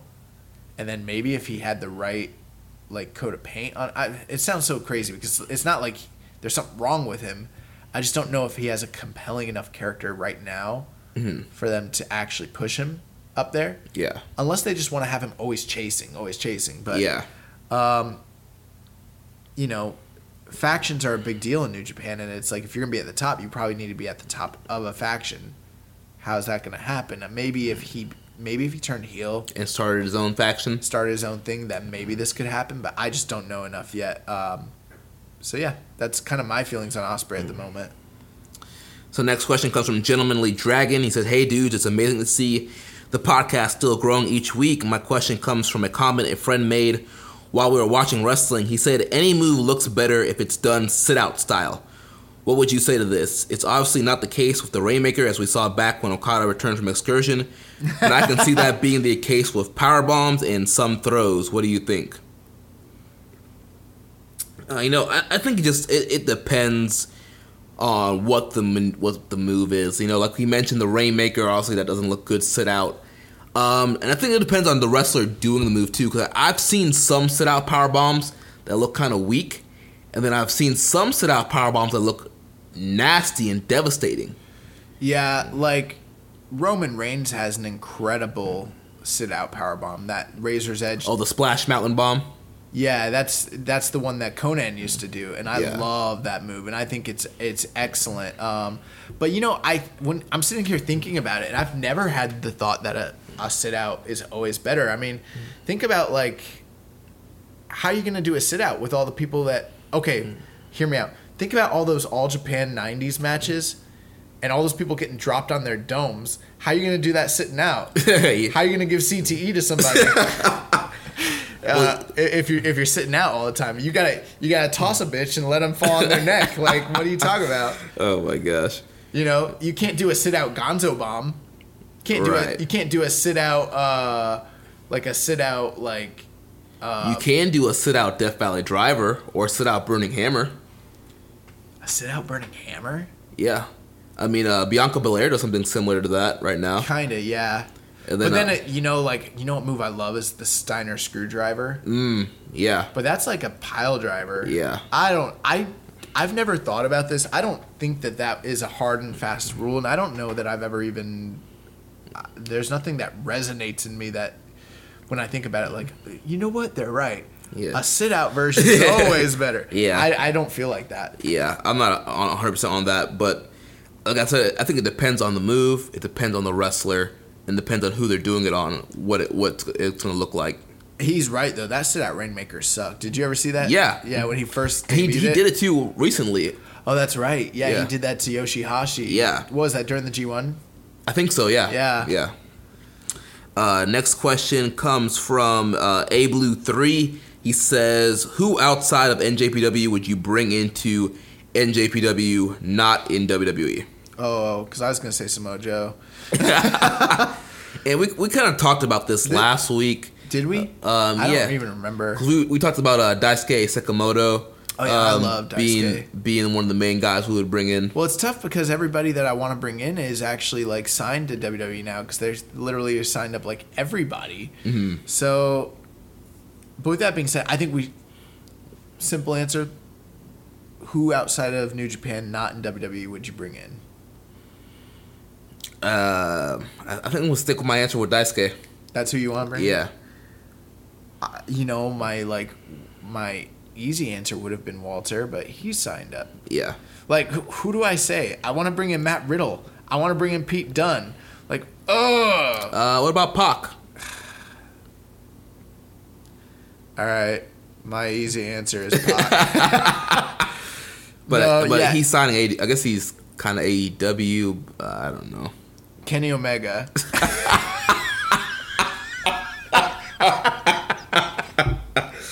Don't go, Kenny. Oh my gosh. Cody. My easy answer is Cody. No, yeah, Pac would be a great guy to bring in. So yeah, outside of New Japan, that's not here. That would make a lot of sense. So yeah, I'll say Pac. No. I want Kento. I want Kento Miyahara. That's who I want. That's my answer. Yeah, can't argue with that one. Next question comes from Reddit user, why did you do that, bro? If you could have one guy from All Japan or Noah in the G1, who would it be? Kento Miyahara. He's Noah, right? He's from All Japan. He's All Japan? Yeah, I'm not really familiar with a lot of All Japan or Noah guys, so I would rely on your expertise on that one.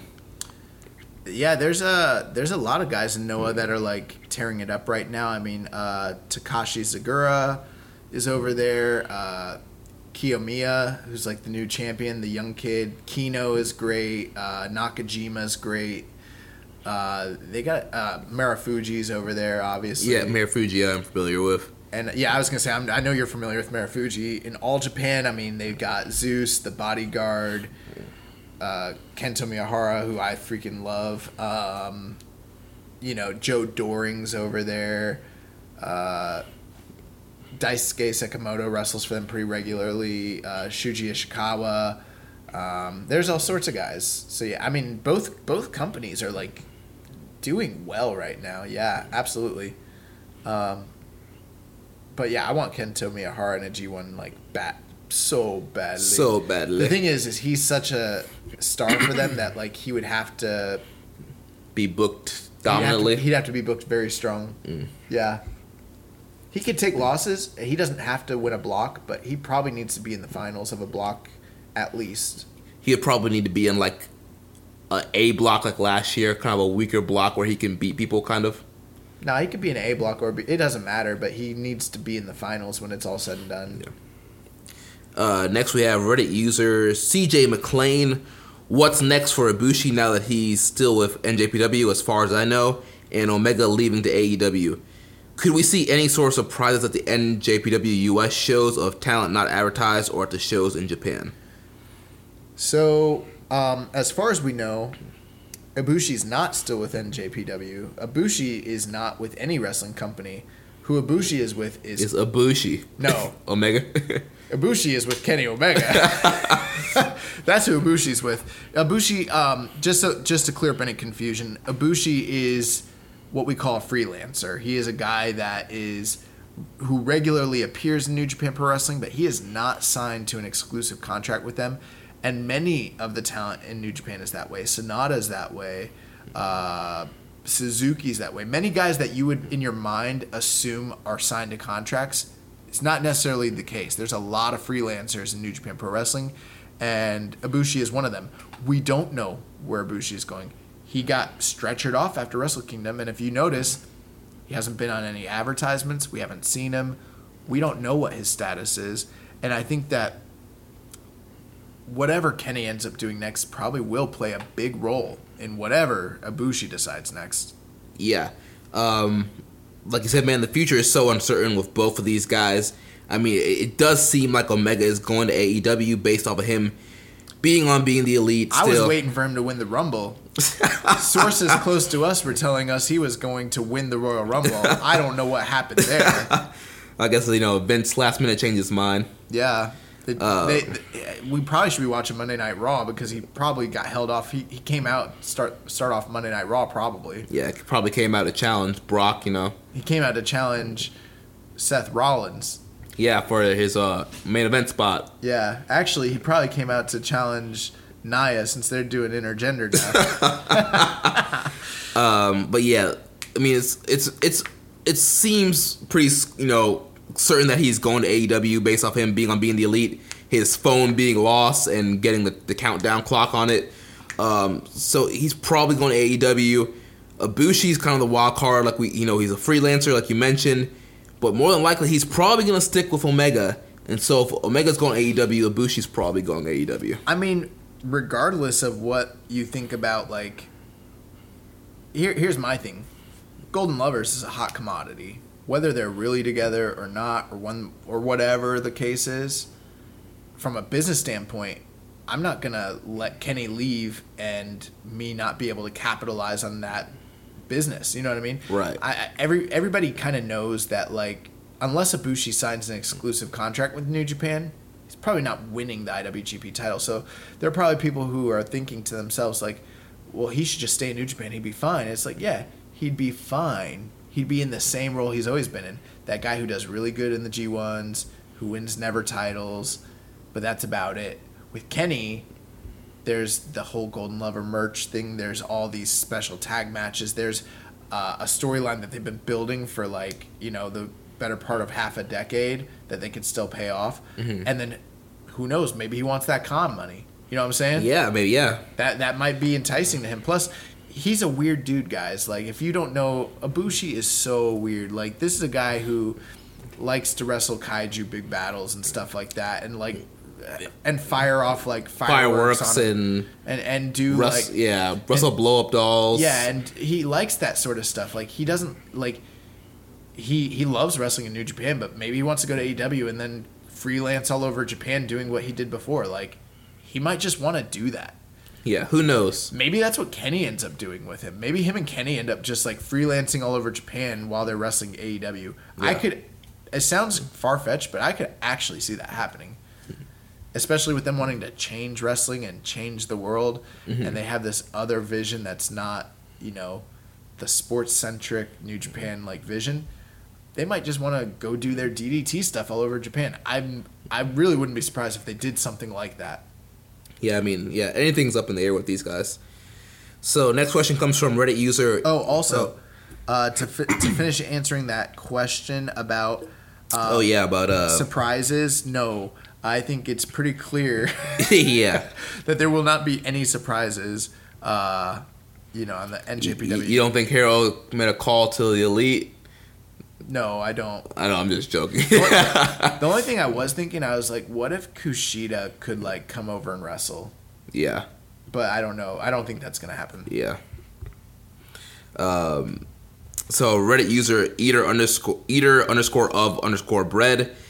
Given the talk of NJPW being aggressive and signing people this year, who would you most like to see make their debut with the company? And we kind of answered that with the previous question. I mean, yeah, I think Pac is actually a very realistic guy to come in. We don't know or at least it looked that way until AEW happened. Now I'm kind of not sure, but well, if he's going to continue to follow the Joe Lanza plan for his career, which he's followed exactly to a T so far, the next step in the Lanza plan is for him to be in the best of the Super Juniors. So if he wants to, follow Lanza, then he's going to go to New Japan next. I don't even know if New Japan's like actually out there signing people. Like they talked a big talk about it, but I haven't seen it. I mean, they got Shingo, but since then I'm like, who y'all signing? Like, right? Yeah, I've heard no rumors of them potentially signing anybody. So we're kind of waiting. We're like, Yeah. Like, when people are like, oh, they didn't, try to get those visas. I'm like, they try to get those visas, but they're not trying to get that talent. Yeah. Y'all need to be signing people. You need to send some scouts to PWG or something. Like, what are we doing here? So yeah, I don't know. Then next question comes from Reddit user ZMR-Zobacus. He says, since Kushida and ACH will be gone, Takahashi's injured, Ospreay is an open weight now. Do you guys think it's possible for Jushin Thunder Liger to have a more prominent role in the junior division for the time being? Do you think he still has what it takes to be a title contender? No, I don't think so, to be honest with you. They made a pretty big deal about him wrestling his last, Best of the Super Juniors a couple years ago. Now, that doesn't mean that it's a for sure, because we've seen in the past where guys had wrestled their last tournaments. Like, that happened a few years back with Jun Akiyama, and then he ended up having to come back and win one of those Champions Carnivals, which that's another guy, too, by the way. Jun Akiyama's still killing it. So we've seen that happen before. So could they rely on Liger to come back if need be? I think it's like a last resort, to be honest with you. As far as being like a title contender, you could always, if you wanted to, you can always give him that consolation title, shot. They did it a few years ago with him and Kushida, but like Liger doesn't want to wrestle at that level. Right. Liger tries to just do opening matches for the most part. But I feel like if they really wanted to, they could heat Liger up and do like a big Cork and Hall main event. I mean, they give him one big match every year. He had the big match with Will Ospreay this year. Mm-hmm. He had the big match the year before with Kushida. He can still wrestle at that 3.5 to 4-star level, when he needs to, when called upon. You're not gonna get any, you're not gonna get any Naoki Sano matches out of him anymore, or any El Samurai matches out of him. That stuff's not happening at this point. But can he still go in the ring? He's in his 50s, late 50s. Yeah, he's one of the best there ever was to do it. But he just doesn't want to be doing that. Right. That's not really his. He's not trying to be in the limelight. I'm sure we'll see one big singles match out of him this year with somebody. I don't know who. But I don't think that's the answer for the juniors this year. I think bringing in new talent, signing new guys, that's the answer. Right. Bringing in, like we mentioned before, bringing in guys from partner promotions, bringing in some guys from Ring of Honor, Rev Pro, CMLL. My answer is none of that. Yes. That's a short-term solution. While you're scouting, use the talent available to you. Yeah. But for a long term, they need to be signing guys and getting some of these young lions on excursions and getting them back. But I think because the Best of Super Juniors is coming up in May, they need to make it a priority to sign junior talent right now. Right now, while everyone else is signing up. Because if you think about it, all the indie talent in America basically is juniors. Almost everybody. Right. For the most part. So they need to get some of these juniors now. Pronto. Hey, Harold, call up our boy Troy Hollywood. Yeah, Troy. Yeah, call up Snoop. Yeah. Last question here. Got it in just in time. Reddit user Jai Bryan. He says, is New Japan capable of making their own elite?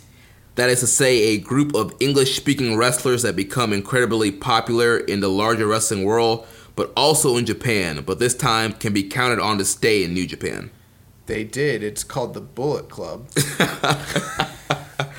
That's what the Bullet. That is literally what the Bullet Club was. They did it, and then the guys that were part of that used that to parlay into their own brand and steal the idea and create their own promotion. Literally, it's not like the Elite was their brainchild. The Bullet Club was the precursor to the Elite. New Japan did this. Right. Everyone that was in the Bullet Club was Western speakers that were super cool, that they built this awesome brand around. New Japan did it first. Right. But I guess now with the Elite gone, is there a group in New Japan that could reach the popularity? Do you think the new Bullet Club? I think the new Bullet Club's awesome. Right, but they are awesome. But can they reach the level of popularity of the Elite? I don't know. I think like with the Elite, what you have is like you have a bunch of like, besides the fact that there's a bunch of, well, if we're being honest, there's like 3 guys that specifically stand out as excellent performers, which is the Elite, which is Kenny and the Bucks. But then there's the whole like breaking kayfabe, breaking the fourth wall kind of stuff, you know, working social media and all that. I don't know that you're ever going to have that perfect storm again. But when you're talking about like building a group of guys, like the Bullet Club is their Western speaking, cool heel group. Like they already have it.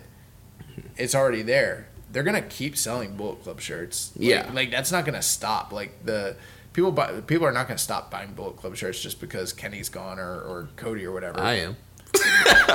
That's fine. I don't like the Elite shirts that they have right now. Personally, I don't think they look good yet. What about the AEW shirts? I'm not going to buy a shirt for a company that hasn't run a show yet. Well, I did. I know you did. But yeah, I mean, Bullet Club, they're awesome, but I don't think they're going to appeal to the larger wrestler audience the way the Elite has. I think they will continue to be a top faction in New Japan. I don't know if the whole wrestling world is going to be talking about the Bullet Club the way they used to. If they keep pushing Jay White, I think they will. I mean, I don't know, man. It's just like, can they replicate what the Elite is? Like, no, you know. But do they have a group of Westerners that they can count on to stay? Yeah, they already got it. They've always had that. They've had it for 5 years now. Like, you know what I mean? Like, it's not like Kenny.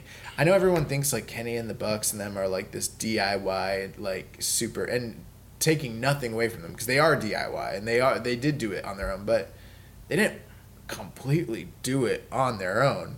Like there is no AEW without the Bullet Club. Right. There's no Elite without the Bullet Club. There's no Kenny Omega without the Bullet Club. Like the Bullet Club is what they used to springboard, and they were smart about it.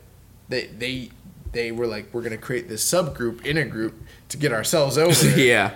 But like they used a brand that was already over. If that brand hadn't been over, if Prince Devitt and AJ Styles and all those guys hadn't got that brand over and really built it up before Kenny tried to get it over, then they don't have the success they have right now. Tony Khan's not cutting these checks. Yeah. Like it's just not happening. Yeah. So it's like, I see what you're saying, but it's like they got a group of guys that they built up that stayed that are still there. You know? Well, that wraps up the questions. Now we got to jump into news. So over the weekend, the NJPW Never Openweight champion Will Ospreay announced on Twitter that he broke his toe while taking an arm drag in a match. Despite the injury, Ospreay noted that he still plans on working his scheduled match against Pac at Rev Pro's High Stakes 2019, which is Friday, February 15th at York Hall in London. Oh, wow. Nice little post-Valentine's Day gift for everybody. That match, oof. Dude, yeah. That match, man. So hopefully the broken toe doesn't hinder him too often. I know you might be thinking to yourself, a broken toe doesn't sound that serious, but it hurts like hell. I've broken my toe amateur wrestling my freshman year, and it throws your balance off. It's so painful. It sucks.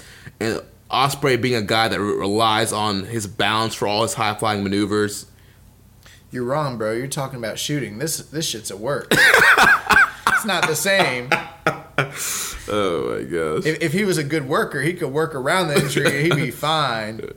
So I don't know what you're talking about. No, yeah. In other news, NJPW President Harold Mai spoke with Yahoo Japan, and he was asked if New Japan would cultivate a partnership with the newly formed All Elite Wrestling. Harold Mai felt that New Japan would first have to see how AEW is going to approach their presentation of wrestling. As translated by Kakutalog, at Kakutalog, Mai said, AEW is a new organization to start from for now, and I do not know what kind of relationship we would have. I think that it is necessary to figure out what the policies that they would develop on pro wrestling are. So at this point, the public standpoint is there is no public working relationship with the AEW. Yeah. And honestly, you know, from a business side of things, I think it's a smart move from New Japan right now. Wait and see what All Elite Wrestling, what the distribution is going to look like, what exactly it's going to be and stuff like that. Right. Right now you have this good partnership with Ring of Honor. You got the MSG show coming up. Like, why screw any of that up when you have no idea what AEW is going to be like? Yeah, it's like this. They had a trip plan with Ring of Honor, right?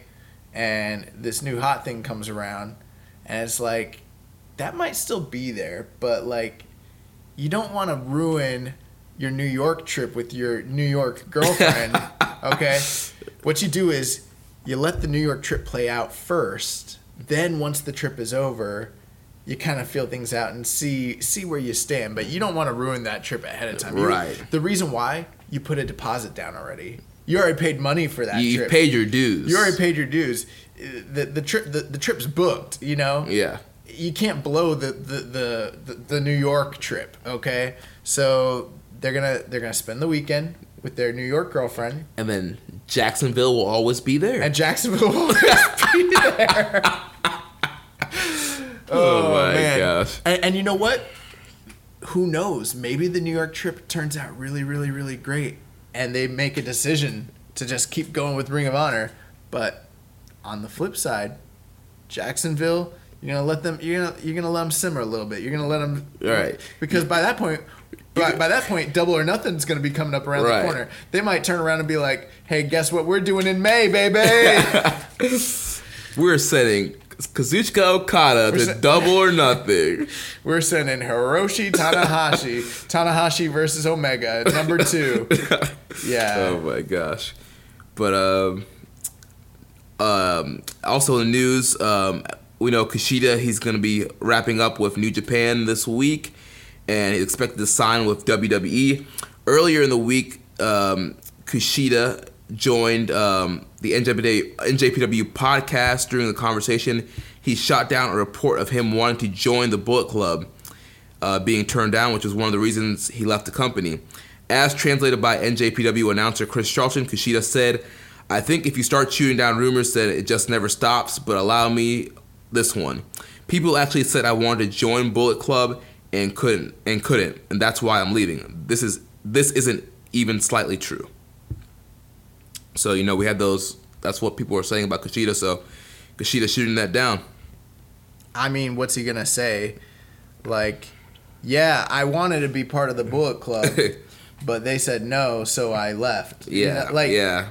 I don't think that alone is necessary. Like, that would be stupid. I don't think that we were sitting. I know on this show we were not sitting here saying like, "Oh, we got the hot scoop. Here's why."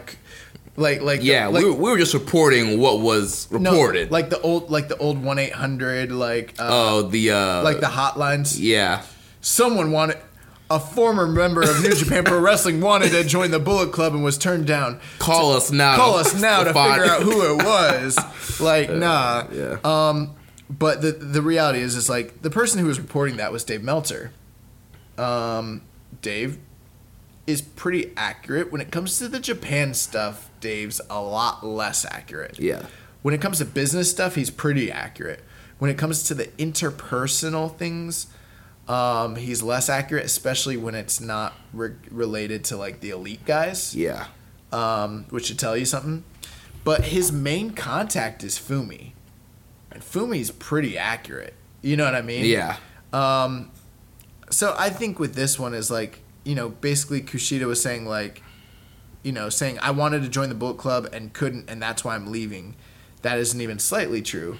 Well, it's like, okay, let's say it's not, or like, let's say it was true, just for argument's sake.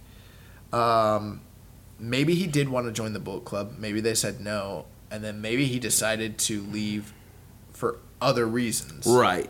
He also did mention during this whole, I don't know if you caught the part where he said that there was, he addressed the fact that he said that all the reports about him not wanting to go to heavyweight, or like he was saying that there's reports of people saying that he asked to go to heavyweight and the company said no, and that's why he was leaving. And he said that was untrue as well. And then he said, I had a great time wrestling in this company for, I had the best time of my life, blah, blah, blah.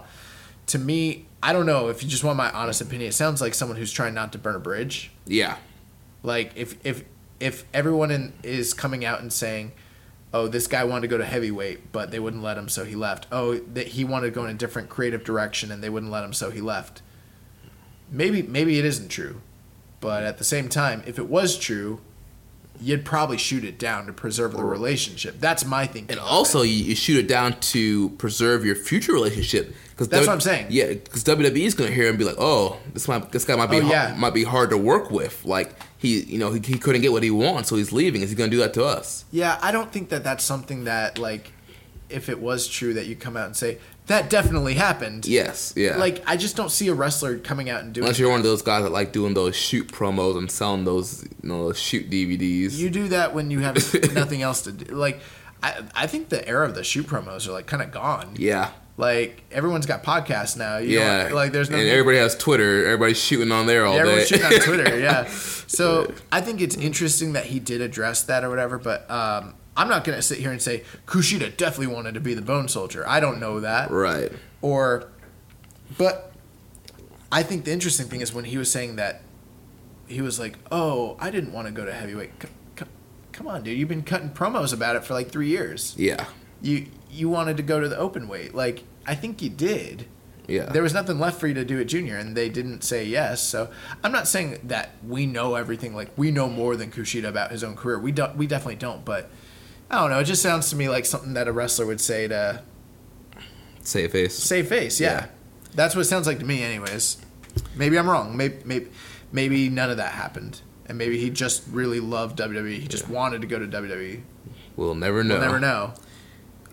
So a correction on a report from Kitamura from last week. The report was that he had signed a deal, but so he was offered a 2019 contract, even though he hasn't been cleared to return to the ring yet, but he didn't sign it yet. He still wants to return to the ring. Who reported that? What, that? The correction? Yeah. Dave Meltzer. Okay. From Wrestling Observer. So, I hadn't heard this. Yeah, so originally... I know why he didn't sign, though.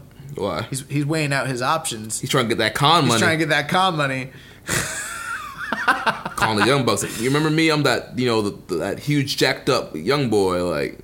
Dude, they gave Peter Avalon $1 million. They're definitely gonna give Kitamura a big payday. Yeah. They just signed Jungle Boy. Come on. Yeah. Jay White was on Talk is Jericho last week. Oh, I gotta listen to that. Talking about, his time, how he got into wrestling, his time in New Japan Dojo, his time in Excursion Ring of Honor, developing the Switchblade character, and we talked about the whole Josh Barnett situation. So it was a really good interview. Kevin Kelly has started a new podcast not affiliated with New Japan Pro Wrestling. It's called the Kevin Kelly Podcast League, and it's a 5-minute podcast. His whole thing is, he loves podcasts, but he feels that they're too long and just wants to give you quick, short bites of information. So he's doing a 5-minute format, so you can check that out. It's up on Apple Podcasts right now. What about when I'm at work and I need to kill like 3 hours? Well, I'm gonna have to binge a lot of Kevin Kelly podcasts. You just let them load up, and then you just listen to a bunch of them. Free match of the week: Kushida versus Will Ospreay from Best of Super Junior 24 final. 5 stars. Yes, amazing matchup. And then the latest episode of The Wire is out, and it's looking at the rivalry between Naito and Taichi and hyping up that Intercontinental title match. But, they shouldn't have booked that. That was a mistake. And they're burying Naito. And New Japan should never come back to the States. And they screwed all the fans. We should just end this pot. Why are we even still doing this show? You notice? No. The funny thing is, we don't have to talk about westernization anymore. We need to be talking about Inokiism. That's what we need. How about we watch Royal Rumble this weekend and they got 2 shoot fighters at the top wearing their top 2 titles. Inokiism, baby. I love it. Oh my gosh. But yeah, so that's going to wrap things up for us here this week. Next week, we'll be back with a review of the New Beginning in Sapporo. Oh, so we got to watch 3 Road to New Beginning shows this week and the New Beginning in Sapporo's. Yeah, it's going to be hard for me because I'm traveling this weekend for work. I'm going to be in Atlanta Friday and Saturday. Oh, really? Yeah. You're going to be gone Friday through Saturday? Yeah, I'll be back Saturday night. All right. This man's gonna be scheming. Yeah, so yeah, we'll be back with those reviews. Make sure you connect with us on social media. On Twitter, I'm at Jeremy L. Donovan. The show is at KI Strong Style. Also follow at Social Suplex on Facebook. We're facebook.com/Social Suplex. Also join us in the Wrestling Squared Circle Facebook group. It's facebook.com/group/Wrestling Squared Circle. On Reddit, I am the Pro Black Guy. Josh is Keeping It Strong Style.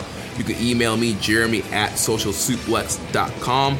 Don't forget to check out our Pro Wrestling Tees store, prowrestlingtees.com/Social Suplex. Oh, and our new shirts are so clean. Yes. They're freaking clean. Yeah. So check those out. I'm sure there'll be tons of sales coming up, but check those shirts out. Support your boys. Get one of those shirts. Check out all the other shows on the Social Suplex Podcast Network. One Nation Radio, hosted by Rich Latta and James Boyd. The Ricky and Clive Wrestling Show from Scotland. The Outsiders Edge, featuring Rance, Carl, and Kyle. Our podcast dedicated to independent wrestling. Grown Men Watch This Shit, hosted by Jeremy Tate and Chris Bryan. The Wilfred Watches Podcast. The Omega Luke Podcast. And the latest edition, All Things Elite. Don't forget to subscribe, leave a rating and review.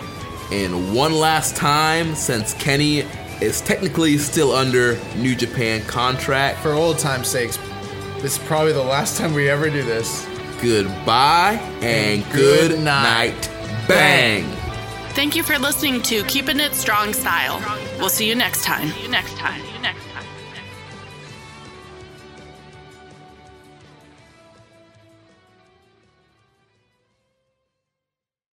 BetMGM has an unreal deal for sports fans in Virginia. Turn $5 into $150 instantly when you place your first wager at BetMGM. Simply download the BetMGM app and sign up using code Champion150. Then, place a $5 wager on any sport. You'll receive $150 in bonus bets, regardless of your wager's outcome. And if you think the fun stops there, the king of sportsbooks has plenty of surprises in store. Check out daily promotions, same-game parlays, live bets, and so much more. Download the app in Virginia today and get $150 in bonus bets instantly from your first wager. Only at BetMGM. BetMGM and GameSense remind you to play responsibly. See BetMGM.com for terms. 21 plus only. Virginia only. New customer offer. Subject to eligibility requirements. Rewards are non-withdrawable bonus bets that expire in 7 days. Please gamble responsibly. Gambling problem? Call 1-800-GAMBLER. Promotional offer not available in Washington, D.C.